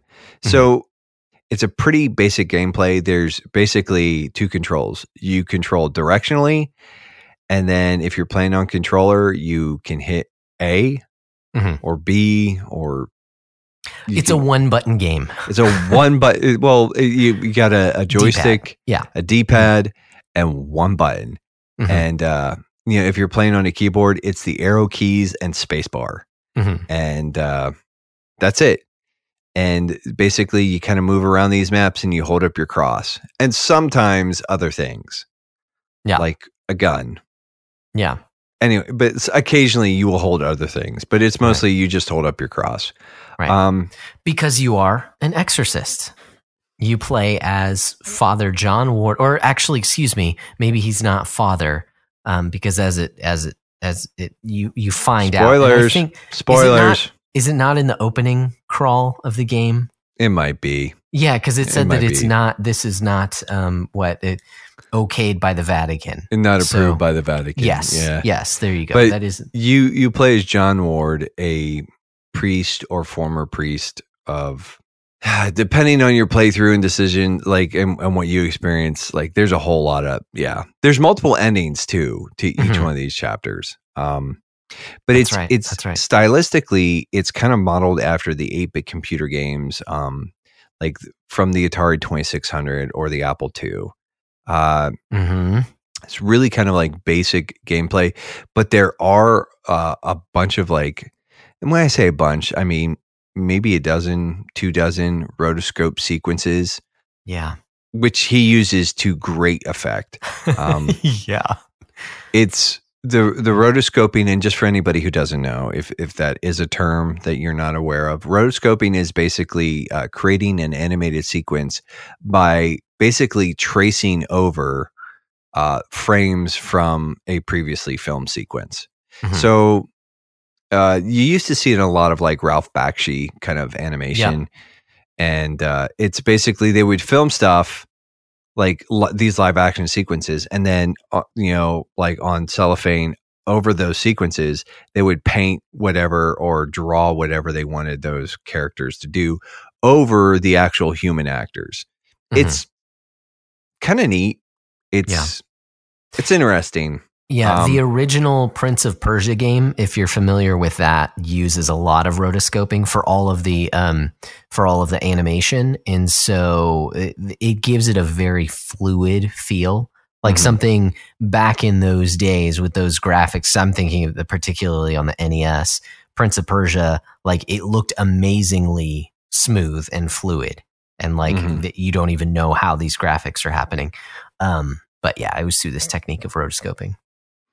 One of the other sort of notable things here, and again, this is just sort of like the technical stuff, is that while the soundtrack is like, and again, all this is sort of held within like that sort of 8-bit Atari, 2600, Apple II, kind of like that era of personal computing.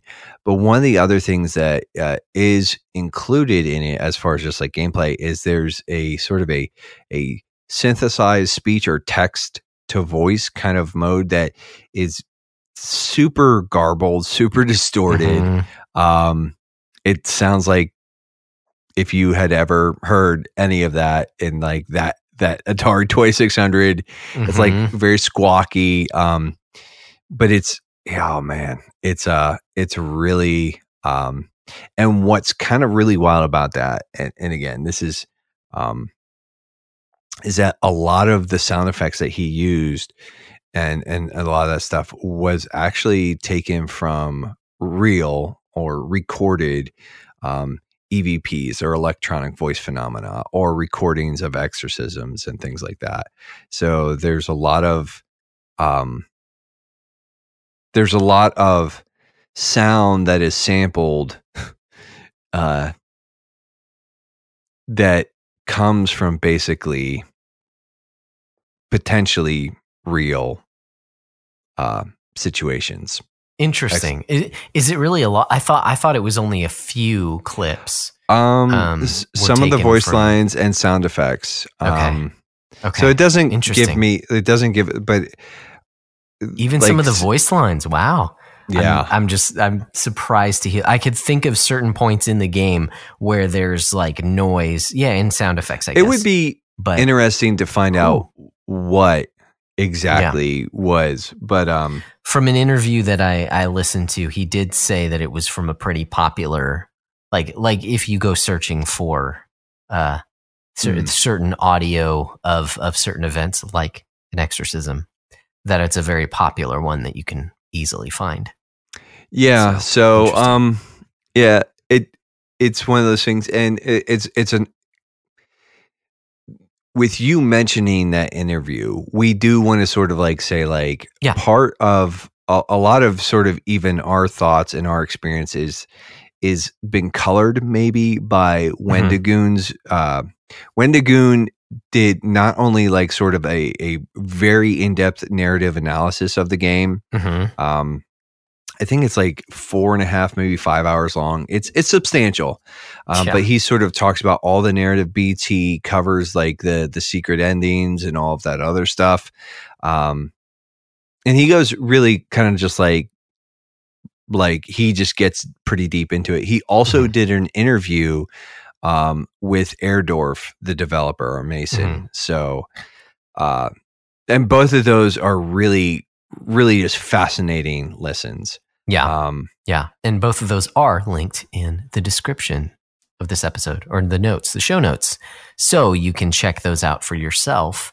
Would recommend playing the game first, but those are available to you. And that's the other thing. And I'm just going to pull it up here. But How Long to Beat, I think, has the whole Trinity marked in about 6.5 hours. I just want to double check that. Yeah, main story is 5.5, main plus extra is 7, and then completionist is 12. Okay. So, yeah, it's not a super long game. No. Now, what I will sort of also say is that it is heavy. Like, especially like and so, you know, like we've mentioned, it is broken up into 3 chapters. The first chapter is, I think I sat down and I played that in like an hour and beat it. Yeah. Second chapter took a little bit longer than that. Yeah. And the third chapter, which, full disclosure, I actually started over. I was like most of the way through the third chapter and I started over because in listening to Wendigoon's sort of narrative analysis, I realized I had made a boo-boo. And like my thing is, I'm going to play this game exactly one time. So I went back and I'm sort of using a walkthrough to help me sort of finish up and sort of get the ending that I want out of this game. That doesn't mean we will be talking a little bit about like narrative beats at some point in time. But so now that we have a lot of the technical sort of like groundwork laid here as far as like what you can expect mechanically, visually, sound wise, all of that. Let's talk a little bit about, let's talk about our thoughts and feelings here, Josh, because I'm going to tell you, and like I said, sort of when we were agreeing about this, this may be the creepiest thing that I have ever played. Which is amazing to me. It's amazing to me how creepy and unsettling and disturbing this game is with all of its limitations, right? Because he sticks to it, never gets weird and, you know, like breaks the fourth wall and then has this whole 3D section, you know, nothing like that. Yeah. It stays, the things that you mentioned earlier, the graphics that look like they're from a Commodore 64 or Atari or something like that, the rotoscoping and even the music that you talked about is very limited but unsettling, and the voices as well, which, my goodness, they sound super creepy, because you can tell them apart. Like he uses different text to speech modules for the different characters. So a girl sounds like a girl and a guy sounds like a guy. Mostly. Yeah. Unless something else is talking through another character. Okay, we already said it, right? You play as an exorcist. So there you go. There are some exorcisms that happen in the course of the game. So it is, the way that he stays within these limitations throughout the entire game. And I will say, you know, I was gonna mention how, you know, a lot of modern horror games, to make it scarier, it puts you in the first person, and so you're controlling, so it really feels like you're doing it. And they don't do that in this game. But you know what? While it's true that you're these block of pixels on the screen for most of the game, and so it's third person. When it goes to the rotoscoped scenes, it's in first person, because you're seeing most of the time, unless you're seeing John in the rotoscopes, and there are a couple of the rotoscope sequences where it moves into the first person to fairly substantial effect, but a lot of them though, it's like, I'm thinking about a lot of the sequences, and a good bit of them are sort of like they're from a first person perspective, but you're not always. Sometimes you're not always looking through John's eyes. Right. Yeah, that's true. But most of the time when those scenes happen, you're viewing them, and whatever it is that's happening is addressing you, if that makes sense. Like through the screen. Yeah. We can talk about some of those here. So yeah, it's just amazingly effective to me.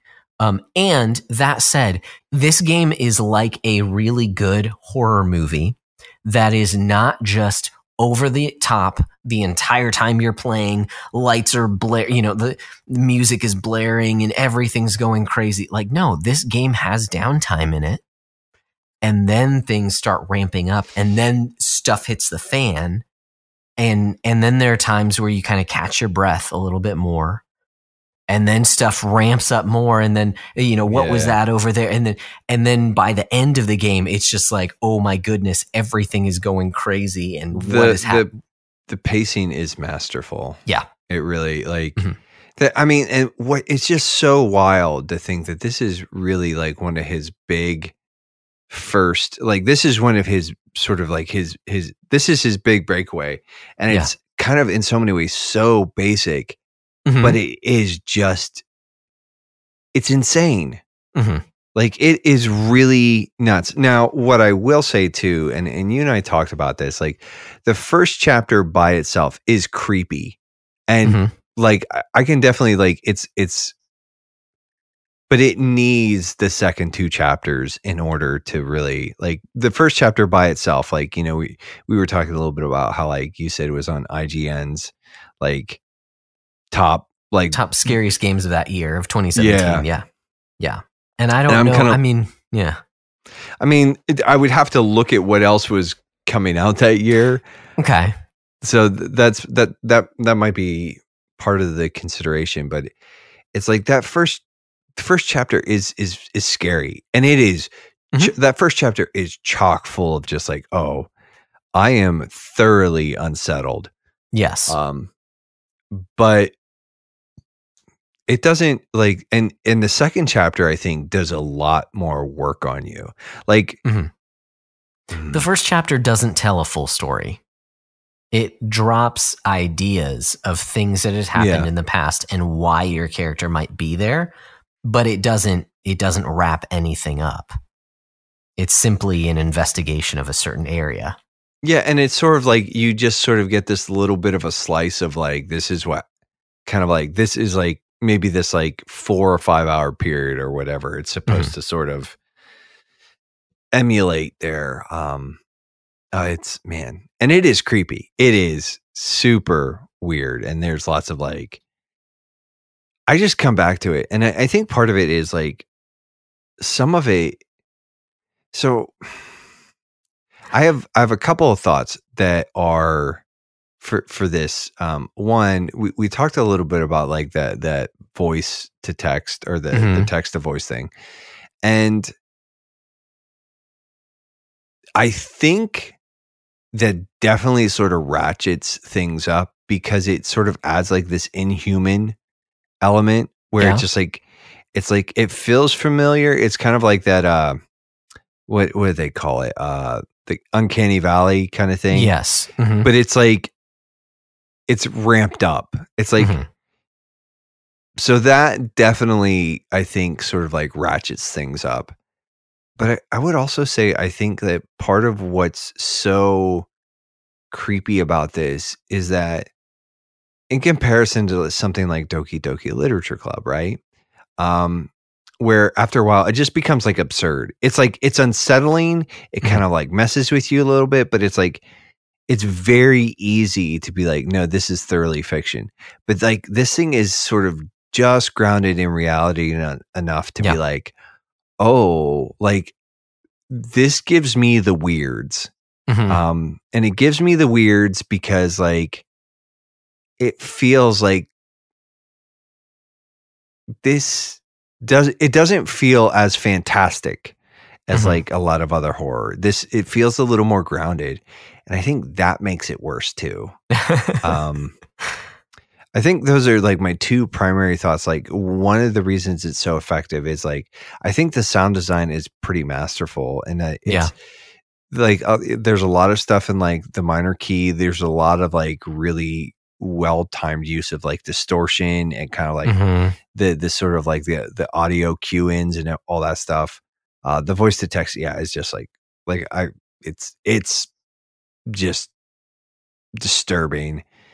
And then you pair that with, again, just the fact that like the story in and of itself just feels like a little bit like this could be real, or like this could be based on reality in some capacity. I mean, I think it's sort of like the same way, like maybe the way that the original Exorcist hit. Yes. Yeah. Where it's like it's got that kind of energy where it's like this does not feel like fantastic and weird and like this feels like, oh, like this could be real, and that adds to it too. Yes, yeah, and I think that's a great comparison because when you say, oh, this is a video game about an ex-priest who has a cross, your one button does exorcisms. So, okay, you have in your mind then, oh, well, it's going to be, a Muso game where this anime character is like, has the power of the cross and like destroys all these demons and demon possessed people. And that is not at all what this game is. It's much more, like you said, more like the Exorcist movie in that it's dealing with, now it deals with more than one case, but they're all connected. But it is very grounded in these exorcism scenes, I guess, that it kind of goes back and forth between, and the effects that has on the different characters in the game as well. So yes, it's funny that you said, even the Exorcist movie, it's not really fantastical. Well, you have stuff flying around and you have, the pea soup and all this stuff. Like, yes, that movie does get fantastical, but it's so grounded that by the time it gets there, it doesn't feel like that this is for, shock value or just to overwhelm you with things. It earns it. Yeah, and I think it not only, but it earns it in a way that you sort of buy into it. Yeah, and that's how I think this game is as well. Because by the end of the game, like you're seeing all kinds of crazy stuff, and which is again genuinely disturbing. That if it just started out with that, then okay, whatever. But it's led up to that, and it in a very magnificent way. Pacing. Yeah, just really, really. The more I think about like just the way that he just sort of like he builds in like these lulls, right? But almost even when he's building up those lulls, he's just kind of like the knob is just, the dial is constantly just being like sort of turned up a little bit at a time. And you'll get these like spots where like spikes up and then it sort of drops back down, but it doesn't drop back down enough. And he's just like, he is dialing it up like this slow crawl the whole way through. It's just, the more I think about this game, like, and I think that's the thing is like, I have wanted to quit this game so many freaking times. Like, I'm like, because it just gets like under my skin and in my head a little bit. And it, like I said, it just gives me the willies, the heebie jeebies, the weirds, the whatevers. Like I'm just like, ugh. But at the same time, it's like, I kind of can't stay away from this thing. And it's not in a weird, obsessive kind of like, I don't want to, but it's like, I kind of got to see what happens next. Yeah. And That's pretty much all that I can say this side of spoilers. Again, I think it's a really effective piece of horror. I really enjoy the game. Will I go back? I might go back to it, but I like this way more than I like Silent Hill 2. Yeah. Like, which is saying a lot. Like, no, it's not. In some ways, it's saying a lot. Because I think the thing is, like, you and I are both like, Silent Hill 2 is like a must play, but like we hated every second of it. This wish you didn't have to play it, but it's a must play. Yeah, like this is a must play, and it's like if you can stomach the cost, it's totally worth the ride. Right, because it is a very different kind of horror. Where Silent Hill was a psychological horror, this one's not so much psychological. It's like Exorcist horror. It's and it's like, dude, like it's one of those things too where if you guys are watching a video, you're like, how is this? Like, because I think I mean we've got to kind of wrap it up here, but I think like I don't know about you, but at one point in time when this was recommended, I looked at the video, I was like, oh, it can't be that scary, and then I started playing it, and I was like, what the what is this? Is not right. Yeah, this is no way. The last thing I'll say is, in comparison to Silent Hill 2, or not even comparison, but a similarity that I think they both have, is that Silent Hill 2, again, while it's a very different kind of horror because it's psychological, it does have a tinge of, I'd say that the ending is very satisfying in a way that can be somewhat redemptive. And I will just say, I don't want to give anything away, I will just say that this game, I think, has that same feel to it as well. Ending for me was very satisfying and redemptive as well. Again, there's multiple endings, so that could vary depending on what you're doing. But all that to say is it's not just for shock value to throw stuff in your face. Like there is actually a story and themes that are brought out through all of this terrifying, horror insanity.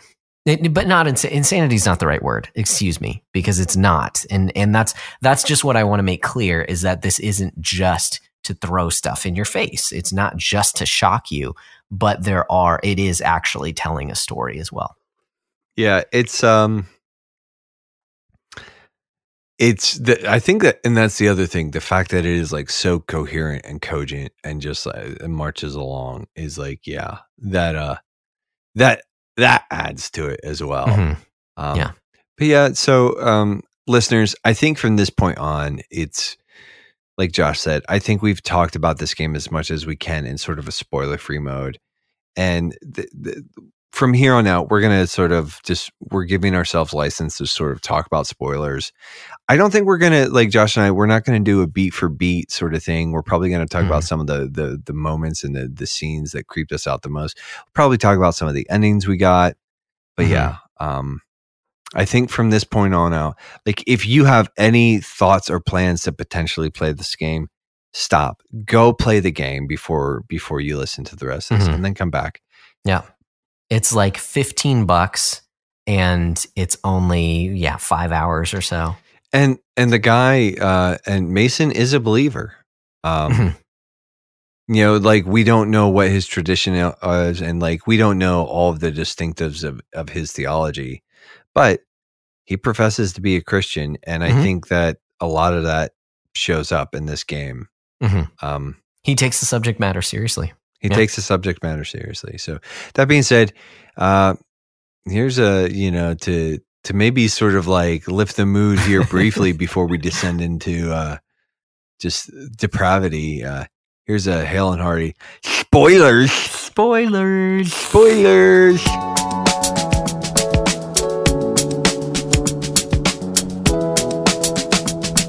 Well, Gary loves you, and he's a normal human being just like you and me.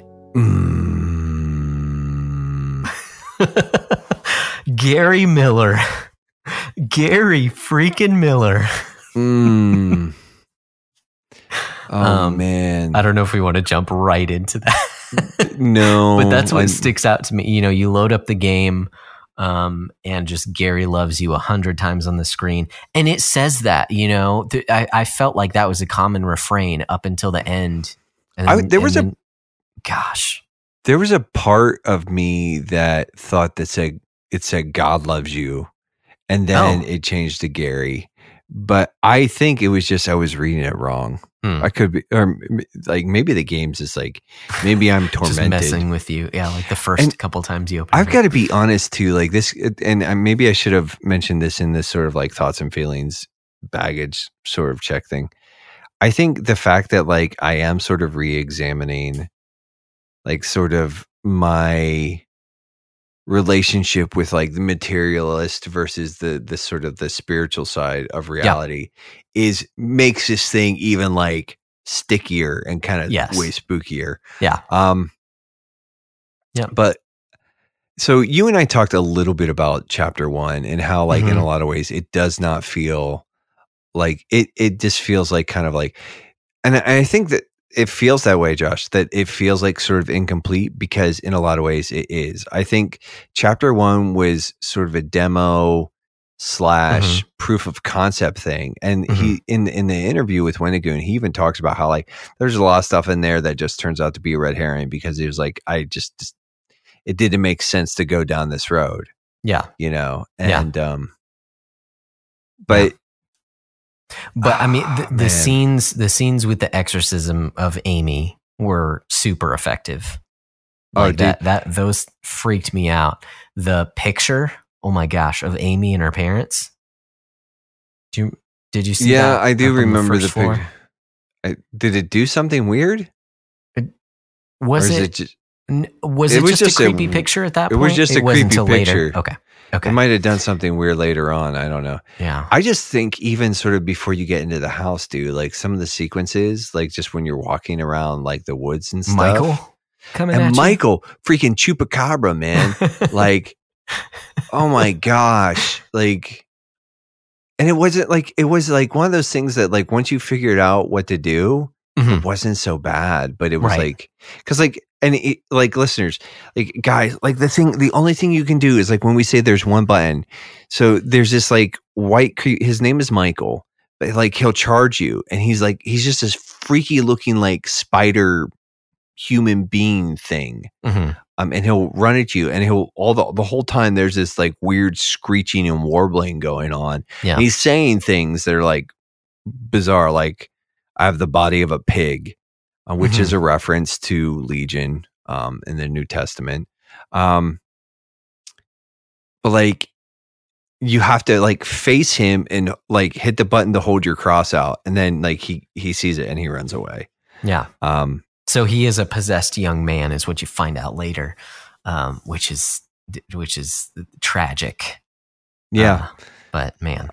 Anyways. But yeah, there's a whole pile of sequences in like that. Like you basically like start off in the woods, and it's like the Oregon Trail woods. Only instead of like you shooting deer and bear and bison and boar or whatever, it's freaking you're getting hunted by freaking Michael. Yeah. Sometimes a deer will run by. But sometimes a deer will run by, and it's at that point in time, like you're so like wound up that like that might be enough to make you like, spook yourself a little bit. I remember, but like, and then when you actually, because like there's like that little sequence, like you have to get to the shed, but because everything is sort of under the curse of Amy at that point in time, nothing is like. The map is sort of non-sequential. Like you have to like the whole map, like some parts of the map are sequential, but there's other stuff that you can't find just by walking around in the map. You have to follow like a sequence. Like to get to the shed, you have to go to the graveyard, and then you have to follow these little purple ghost children things to get to. Yeah. Anyways, it just freaking. Ugh. Like even talking about it makes me a little like, yeah. But then when you get into the house, man. So, and to add a little bit of like flavor here, like the fact that like he's like, he comes back to this, and you find out that like he comes back after basically the first botched exorcism. Yeah. He comes back to the house to try it again by himself this time instead of, with Father Allred. Yeah. And when, man, those scenes too, it's like there's some crazy stuff that happens. Well, I mean, basically everyone dies, right? Like that's the crazy stuff is everyone except John and Amy die because of what's possessing Amy. So, really creepy stuff. But again, you only kind of see in part in that first chapter. So like it was a lot of creepy imagery. I did also notice in some of the letters, he talked about the attic and the basement. And so that like was already very unsettling for me because it's like unreliable narrator of like, wait, where was she? Was she then? I mean, you find out it was different at different times. So, okay. But that was still like creeped me out of just like, he doesn't know, like, is he misremembering? Like what happened here? Like it was just another level of creepiness to me. Yeah, that's but then it's like you said, it's pretty easily sort of like fixed there because it's just like, well, she's in the basement for these parts and she's in the attic for this part. And it's like, but yeah, chapter 1, like I said, it's creepy. It's definitely got like moments, but it's definitely not. It's very much more of like I said, it's the proof of concept. Yeah. And then so chapter 2, I'm thinking of some of the standout moments. Man, I mean, it was almost kind of a jump scare, but the part where you're strapped to the gurney and you go down the stairs. That's chapter 3. Was it? That was 3. Chapter 2 is the dream. That's right. Yeah. That's right. The chapter 2, like when that demon is like hanging out in the tree and it's like, I'm an angel. Like I was like, what the? Yeah. That's right. 2 is all kinds of you're going around the graveyard. You go into that weird room and there are those 3 people that are just kind of staring at you when you walk by. all kinds of and he does like such a good job too, like when with that, even like when you go up to them, you sort of like open up that almost like that picture mode, where it's just like you're sort of basically that like MS Paint kind of like picture. It's better than anything I ever did in MS Paint, but right. Well, it's almost as if it was like a rotoscope, and it may have been, but just like they were probably still. Rotoscoped stills, but like even like that sequence,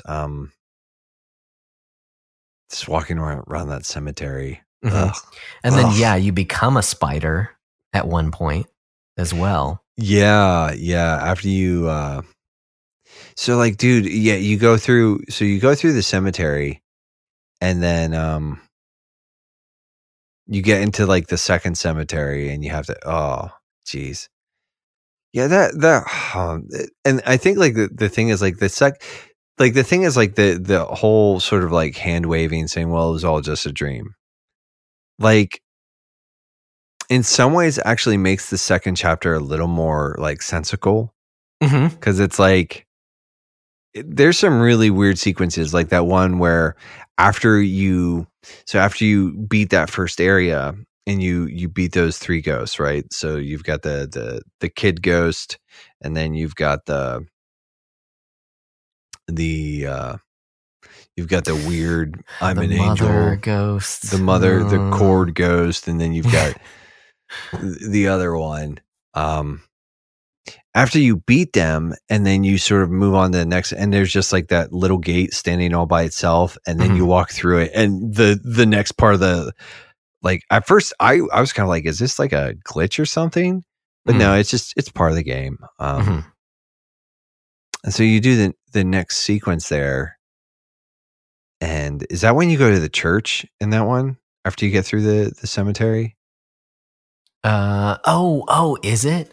Oh yeah, you're right. I think you go through the church and the spindly lady game. Right. Yeah. See, that part for me, I don't know what it was for my game, but I literally just walked into another room and she showed up.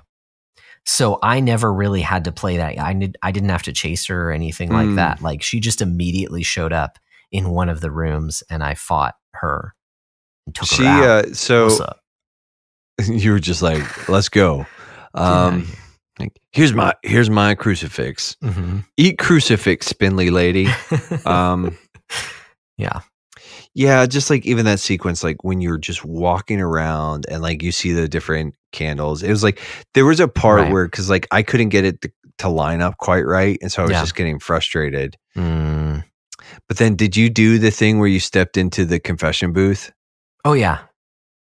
I didn't. I didn't go back and get the bad ending, so I didn't do that. No, thing, but and that's something that's interesting to talk about too. And Wendigoon talks about it, and I think Erdorf in his. Never finished the interview with Erdorf and Wendigoon, but I think they talk about it in that too. Is like so in the second chapter. They're like these hidden endings, and so in the first chapter, guys, like some of the hidden endings are like they're kind of dumb. Yeah. Like one is like, so at the very end of the game, after you've like beaten Amy, you kind of like, you come back downstairs into the house and there's a gun. And depending on what you do with that gun, you unlock different endings. Mm-hmm. So like the canon ending is that you take the gun, and instead of like hunting Amy down in the woods, you just walk back to your car. And at that point in time, Michael pops out and you shoot him and then you drive off. Right. Mm-hmm. But there's other endings. Like one involves you shooting the deer, and then the rest of the deer in the woods like basically gather to trample you to death. Yeah, like the chickens in Zelda. Yeah, they cuckoos, turn you whatever. into a mud puddle of gore and viscera. But so like there's like I think there's like 5 endings, and only one of them is canon. But then the second chapter, what's really kind of interesting about that is that the hidden ending is the bad ending. And you actually have to do like these 3 really horrible acts to get it. Yeah. And so what's really kind of interesting in that is like sort of even there. And this is part of what like makes it stick a little bit more, right? Is like this kind of makes it a little more real. And Wendigoon and Erdorf talked about it again, but it's the fact that you don't just like in so much modern media, like people are just fair game for demons. Like demons can just be like, oh, hey, like I'm going to take you over now and there's nothing you can do about it. Blah. And that's not really how it works probably. The fact of the matter is that especially with sort of what this game is addressing, like, and how they're addressing it is that a lot of times these things happen through maybe trickery, but like basically cooperation with these forces. And so there are these 3 things. Like one of them is like you can lead a child back to this area so that a demon can take it.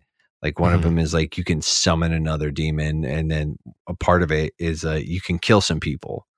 And this is kind of in order not just to, but you don't fall backwards into sort of having this relationship with the occult, right? It's about very much pursuing it. And the thing is like there's a secret that's, and if you're going for the completionist route, that you need, like if you're getting everything, you have to do all this stuff. But the minute you do any of this, it locks you into a bad ending for chapter 2. Like, and thankfully, like none of those endings are canonical. It's just like, that's the ending you'll get on that playthrough. Which, and I guess I did just appreciate, like I said, I did appreciate the fact that it's like, no, you're not just going to like wake up one day and like, oh, a demon's possessing me now. It's like, you've kind of got like, it takes time and it takes exposure. And I think even like the notes that you find once you get to Garyland in chapter 3, where it talks about like the different like initiate levels or, but it's this thing where these people are repeatedly sort of indulging in like degenerate behavior. They're killing people. They're, sacrificing children. They're in the case of this game, there's a lot of child sacrifice that goes on. And that's what you have to do in that. Yeah, you offer up that child, and you kill those people who are working on their car, and then you make a pentagram with the blood that's dripping off of you. In order to summon something. It's a ritual that you have to go through to get this bad ending, which after the events of chapter 3 and you find out who John is, makes even more sense. Because of what he had been through when he was younger as a child, in seeing these horrific things, and having these other children sacrificed and him spared. Like, this cult is basically like weaning him to become a member, like a high-ranking member of the cult. And so when you actually act that out, potentially, I mean, he could just be like another sort of vessel for the second death. Right. Yeah. So, and I like even that dude, like that whole sort of sequence, like all that stuff sort of like coming out, like, like I remember in the first chapter when like the weird, like, do you think my face is pretty? And it's like just this red like wound just like hanging out there. And then when the hand pops out, I was like, what is going on? Like, this is nuts. And so that's another thing that I feel like we have to address, just because it's so horrifying. And apparently this is just something that Erdor thought up, is this ritual of the second death.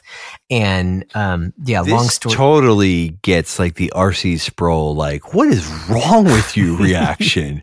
Like, apparently it's some ritual that you do where there's this mask of someone's face that the cult puts on you and then carves out your face. So there's just a hole there, which physically doesn't make much sense. But then apparently that because of that ritual, right, it creates a portal to hell that you're supposed to put 7 babies through in order to summon a demon. Like, I don't even have words. Like, that is horrifying. And then you find out the girl in the apartment who was Tiffany. Yes, Tiffany, who did it 490 times, something along those lines. Like, not just 7 times, but 70 times 7. Yeah. And it's like, I think it's just it's fascinating. But like it's also absolutely just repugnant and kind of like repels me. It's like, well, it's sort of putting like the horrific into horror. It's like the thing that makes it so scary is that like this is like some really depraved garbage, and not in a sort of glorying kind of way, right? But it's like, it's sort of, in a way, what was really kind of interesting is like the part of the interview that I did here with Wendigoon and Erdorf was like, I thought this is really cool because there is a sequence where you sort of like, you talk to a being of light, but like they were he basically, when he said the whole thing about like, I have a pretty good idea, like I can imagine how like the devil would tempt somebody, or how like these things like sort of like, he's like, but I don't want to disrespect God, and sort of like in trying to image him and doing it poorly or incorrectly. I thought that was really cool. But like, so, those are some great things to bring up, though. You brought up just the fact that yes, this is a horrifying ritual and all that, but it's used in service to, like, it is not glorified. It's not edgelord. You know, it's not just like, oh, look at how depraved we can be, but it's so that you understand the nature of this cult that is literally summoning demons, like throughout the course of the game. And even sort of like the sort of like the depravity and the just like of the demons themselves, like they show these things are vile. Yes. Like they hate humanity. Yes. Contrary to what Gary says, they do not love you. He doesn't. Yeah. Right. Right. And then like you said, like this being of light. So you go back to John's story, and after the demon that's possessed Amy has killed Father Allred and her parents in the most horrific way. Like she basically, the demon ripped out Amy's parents' entrails and choked them to death with their own entrails, like their guts. And yeah, I mean, and it's like, it's repugnant. And like, I think like the worst part is like, it's done in that like 8-bit style. Yeah. And it's just like these blobs and splashes and bits of color. And, but like, it's still super, super effective.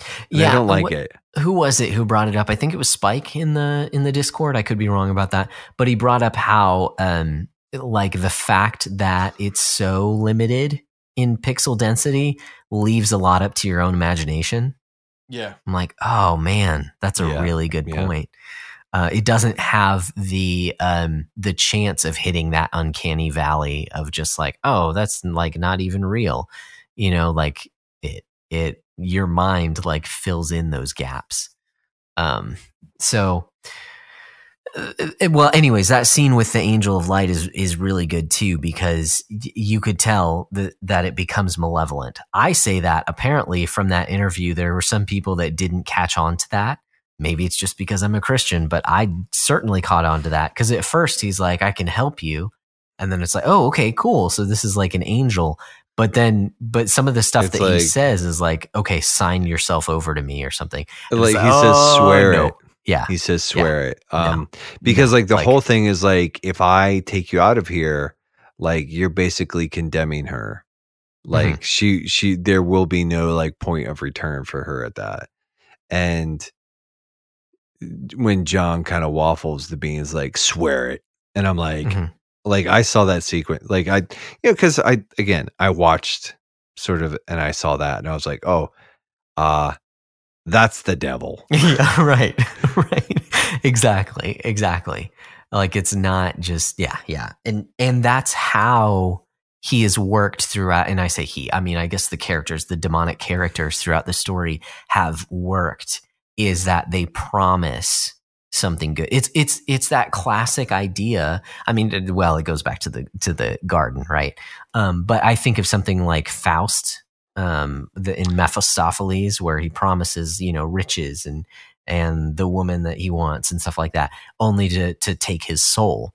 And that's how the demons, like you said, they're malevolent. They hate humanity. Well, and they come sort of with gifts and offerings, like for power or to give back what was lost. And I think about that line. I never watched it, but from The Vitch.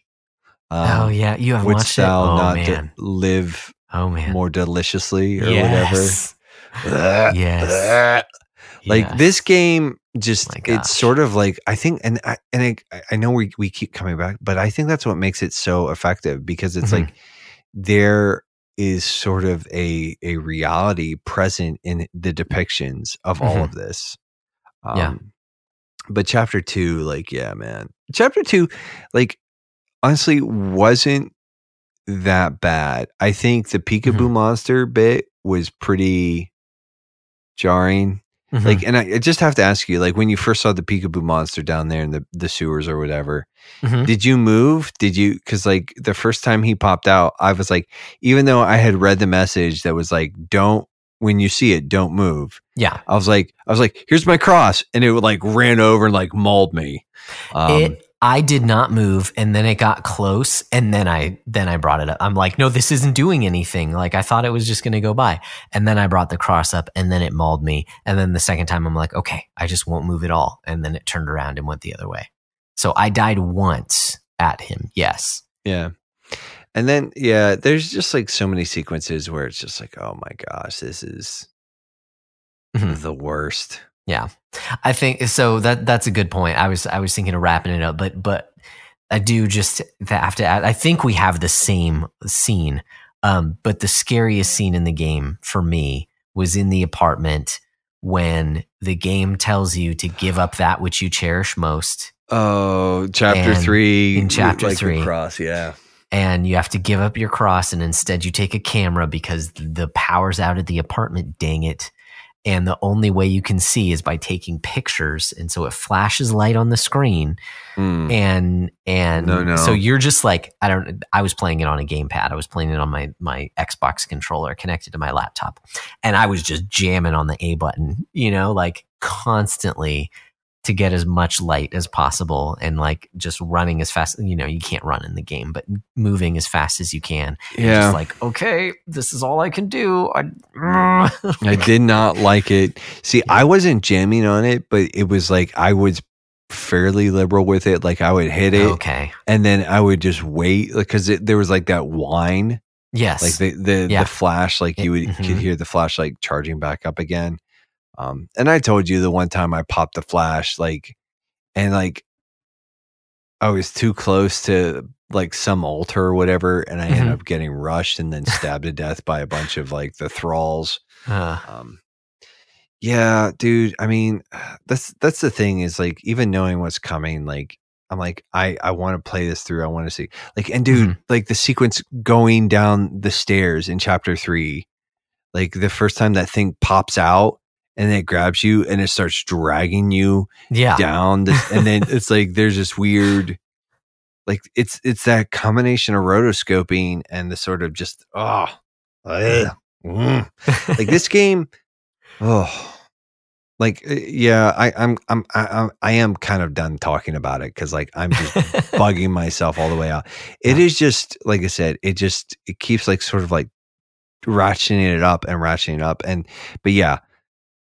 That like so okay, like the second death ritual is really kind of disgusting. It's like okay, that's gross. But like that camera sequence where you have no light and you've got to flash your camera bulb and then even in that there's that part where like you flash every time you flash the bulb, the thing it just gets closer. Yeah. I was like, what the why? Well, why? In the one time you flash the bulb and it just goes to that rotoscoped demon. Yeah. Do you remember that? It's like its face right there. Right. They're just like, yeah. Like it is that sequence. The camera is just, Erdorf, you're a monster. You're brilliant. And this game has masterful design, but you are a monster, dude. You are a freaking monster. Yeah. Like I just, and it's something I said to you like before we started recording. I'm a combat vet, and there were times when I was deployed that mortar shells were dropping, and that's how I woke up, right? So I've known terror. Like I've known like the horrific, like sort of inevitability of like my own doom. And this game puts me firmly back in that seat, and I do not like it. I'm like, no. PTSD. Yeah. And that's the thing. It's like, it's just a game that freaks you out. Yeah. And the fact that like, in order because like the thing is like, in order to get the good ending in the first chapter, it's like, you don't really have to do much. You just go back to your car and then you shoot Michael when he pops out and charges you. Right. Yeah. To get the good ending in the second chapter, you just don't be a jerk, right? You're like don't how about serve Satan? Yeah, don't serve the demons. Don't give them like small children to corrupt and manipulate and do whatever they're going to do with it. Like, don't kill people. Yeah. Don't summon demons with your own blood, kind of thing. Like it's like things that sound perfectly reasonable to me. But the third chapter, like the thing that's kind of driving me nuts, and the reason I started over again is because if you don't do like all the like the sub boss stuff, you can't get the true ending or the good ending. You can get an ending, which is fine, mm-hmm. but it's like, or you can get and I'm just like, I just want to be done. Yeah. So that's a good place to go to, is the ending. So I only finished the game once. And then I watched Wendigoon's video. It goes through all the extra stuff you have to do in order to get the true ending. And I watched all that. So I know how the true ending goes. And at this point, I don't necessarily feel like I need to go back and go through and play it. I'm fine with the ending that I got, which is slightly unsatisfying, but cool in its own way. So the ending that I got was where, you're still sealed off. You can't get to the final area in Garyland, but you've defeated Gary, but you haven't totally done everything. So then John goes out with Father Garcia, and Father Garcia is awesome. My goodness, when he shows up with a shotgun and just like shoots Gary, and he starts running away to the other room. Oh, that felt so good. Anyways, you go back to the car, and John just breaks down at the car, and he just starts weeping. And Garcia's like, "We've got more work to do." And John's like, "I don't think I can do it." And Garcia freaking aims the shotgun at John and is like, "That wasn't a question. Get in the car. We've got work to do." And you just drive off. Well, and even that is contingent. So that's like a sub secret or sub ending, because if you save Lisa, like, I wasn't able to do that. He gives you sort of like, he's like, "Come on, pal." Like, it's like it's a lot more like positive, but then like if you, and it's not, but it didn't even, at least to me, it didn't even come off as malicious. It's just like, no, I'm serious about this. Like, there is work that needs to be done, and I need your help. So let's go. Yeah. At the end of a shotgun. It's like, yeah, I'm not giving you a choice here. Right. Right.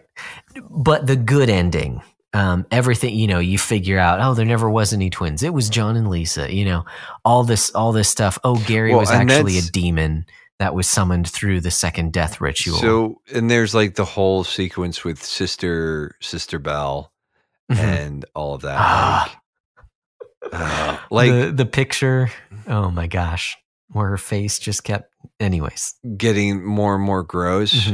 Yeah. Or, stare into her eyes, stare into the eyes of my mother. Oh, I hated that. Yeah, but it's, and it's just like, it ultimately, like, if you do the good ending, it ultimately is a story of redemption. Right. Yeah. Like, that's where I wanted to get to. Yeah. It's like, because like, when you find out that John, like, part of the reason that the exorcism was botched is because like he basically made a deal with the devil and escaped with his life. And he chose, like, his cowardice. In his cowardice, he condemned this young woman to die. And then so all of this stuff that's going on is really kind of like his fault, because he could have ended it. Like, he could have in a way ended it. Or he could have saved Amy, rather. But it's like, and it's also like, the thing is like, but this was the means that the God, like, the way that we would put it is like, if you're sort of like reading this in a Calvinistic bent, is like, all of this heartache, all of this like suffering, all of this whatever is the means that God has used to bring this cult and its activities to light, and to, in a way, punish them and deal with them justly, is through John. Yep. Yeah. And John, the title of the game being Faith, John comes out of it like full of faith, as his faith has been wavering the whole game, which, the focal point was when he sort of made a deal with the devil, Yeah. And he'd been trying to, basically make up for that. Like, the weight of that sin had caused him to doubt his own faith throughout the course of the game. And his calling. Yeah. Yeah. Yeah. Yeah. So yeah.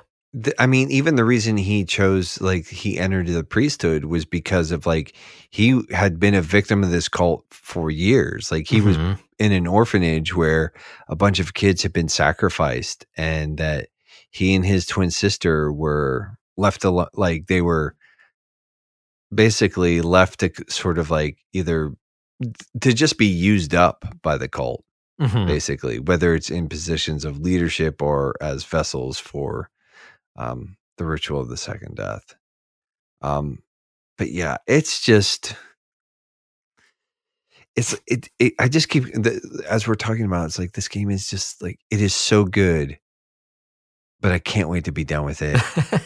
And it's like, I don't hate it. Like, I don't hate playing it the way that I hated Silent Hill 2. Yeah. But it is working on me in a way that's comparable to that. Yeah. But yeah, all I know is wild, like, dude. It's really scary, and I want to get the good ending. But cool. In order to do that, I'm gonna have to play through a lot of really garbagey crap that I don't want to play. So, yeah. Well, I think that's a good place to end it. Yeah. Again, wading through garbagey crap. You know. Yeah, but I think we both enjoyed this game, if that's the right word, you know. Yeah, it's brilliant. It really is. It's brilliant. Yeah. So that is Faith, the Unholy Trinity. I hope that you have been properly spooped this Spooptober, and played along with us. Or if you haven't played along with us, hopefully you'll snag yourself a copy of the game. Or, I mean, if you want to wait till February and when it's on Switch. And that is just so jarring to me that this game would be on a Nintendo Switch. But I digress. In February, though, I mean, like, let's be honest, February is a pretty good month for a release for this, because February is pretty grim and kind of cold and wet and sort of miserable and feels a little bit forbidding. It's appropriate. It's appropriate, in my opinion. There you go. Well, thank you guys for tuning in to this conversation. Before we head out for the night, for the morning, you know, whatever time it is here or whatever time it is there, we do have just a couple more forms to be observed before we head on out. So the first of which is it's something we like to call, "What is your quest?" Shun.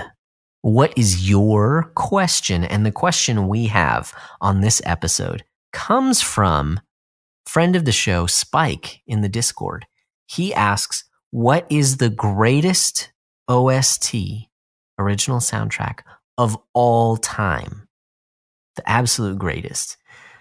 Now, to me, when I think about this, there's tons of things that come to mind.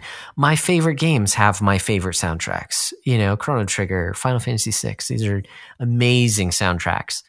But I feel like those are almost low-hanging fruit. You know, you could even say something like Mario 3, Super Mario Brothers 3. That has a fantastic soundtrack also.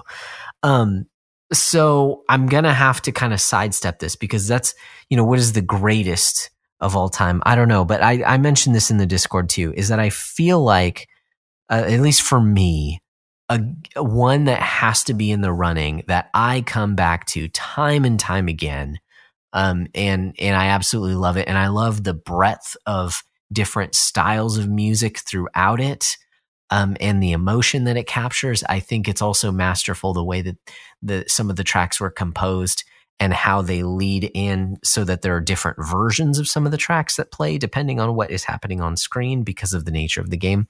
This is the soundtrack to Octopath Traveler. It's a huge soundtrack, and I love it. I think it's fantastic. So that's what I'm going to go with, even though, you know, is it the greatest of all time? Maybe not necessarily the greatest of all time, but I feel like in this discussion of the greatest soundtracks of all time, that it deserves a place there. And it's one that I go back to. I mean, man, but there's so, you know, you could say Zelda, you could say Hades, you could say Hollow Knight even has an awesome soundtrack. You know, but so it's hard to say. It's hard to pin down what is the greatest. But I feel like Octopath Traveler at least has to be part of that discussion. For me, it's one of my favorites of all time.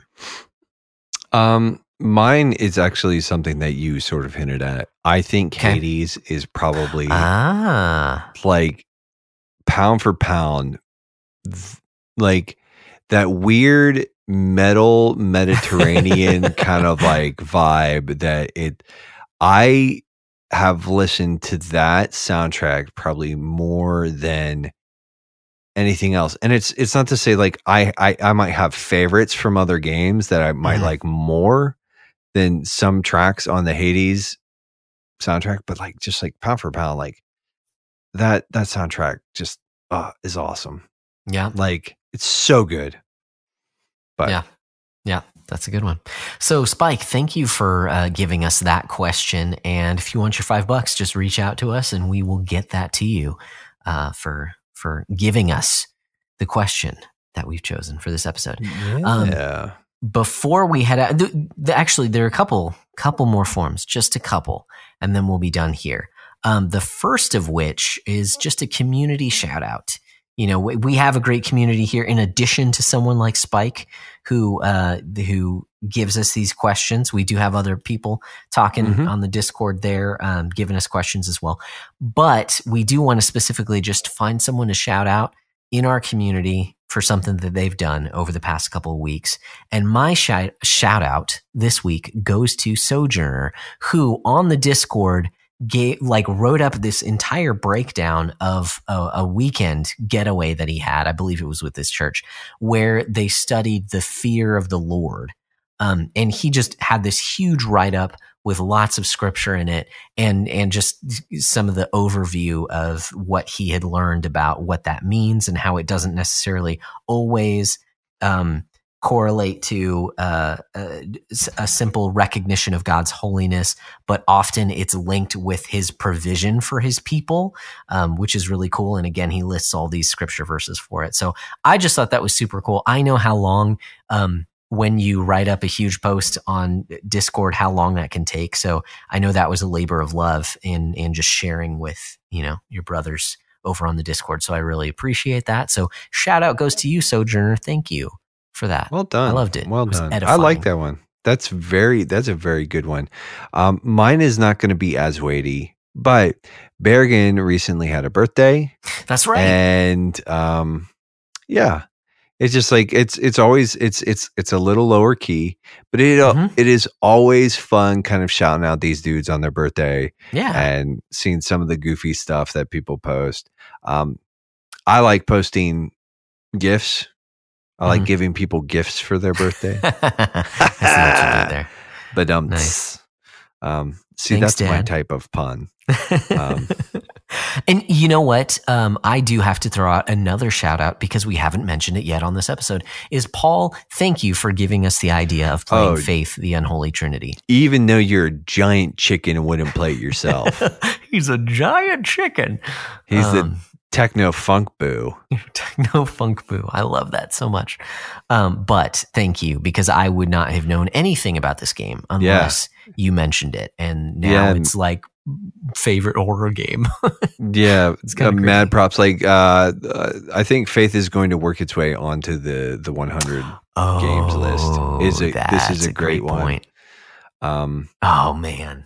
Yeah, I don't know where we're going to put it, but it definitely belongs on the list somewhere. Yeah, I think it's going to have to pop into my personal list, the one that I haven't written up yet. Anyways. Yeah. But major shout out to Paul for recommending this. Yeah. Even though you do get points deducted for being a giant coward. Not playing.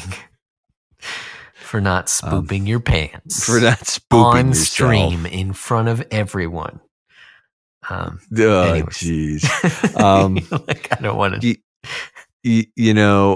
Sort of real quick too. We haven't done a ton of it, but the challenge updates. Yeah, I'm sort of like in a spot where I can't even remember what my last one was. I could probably go back and look at show notes, but I think like the thing is like probably the thing I talk about with the most consistency that I'm still not doing the way that I want to is journaling. Okay. I really want to get back into that habit of taking time of collecting my thoughts, putting some of them down on paper. And but that's me. Gotcha. Yeah, I just need some structure. And whether that comes through, there are two things that come to mind for me. Is one is consistency in exercising, which I've been fairly consistent. I've been pretty good about, even with some of our stuff packed up, so that I'm not doing as much weight training anymore.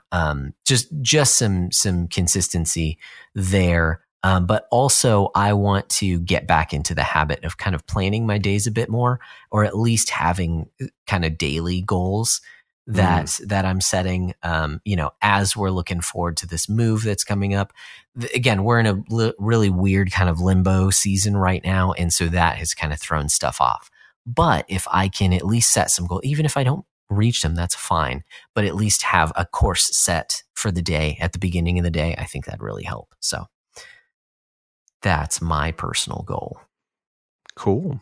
Well, Josh, we've done the things. They've joined us for as much or as little as they chose to, however brave they were, or, whether or not they played the game. And but I think...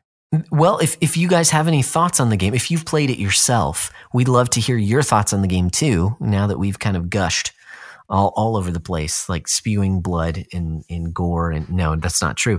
But if you have anything to send our way. We're dumping gore and viscera like we have giant holes instead of faces. Yeah, exactly. So if you'd like to reach out of your face and touch us, you can do that. Our email address Don't do that thing, because you'll be a demon and we'll have to exercise you. Don't be a demon. That's a terrible thing to be. Okay. Wow. Sorry. I don't want to go down that road.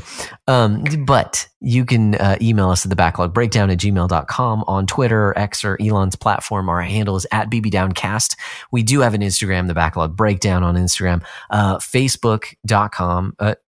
Our group there is the hashtag Backlog Book Club. Link for the Discord is in the show notes. And if you want to get a little bit more personal, don't be a demon. My handle generally on the internet is Broccolope, and Nate goes by Nate_McKeever, and I second the don't be a demon. Don't do it. Don't do it.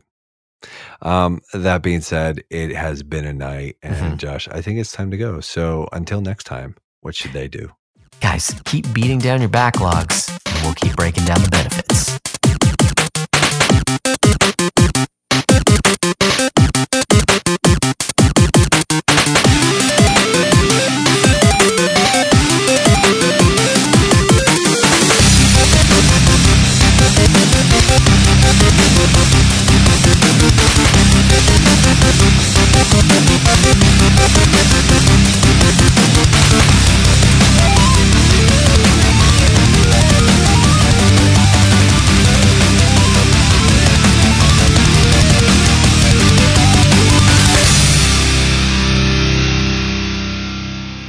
Don't be a demon.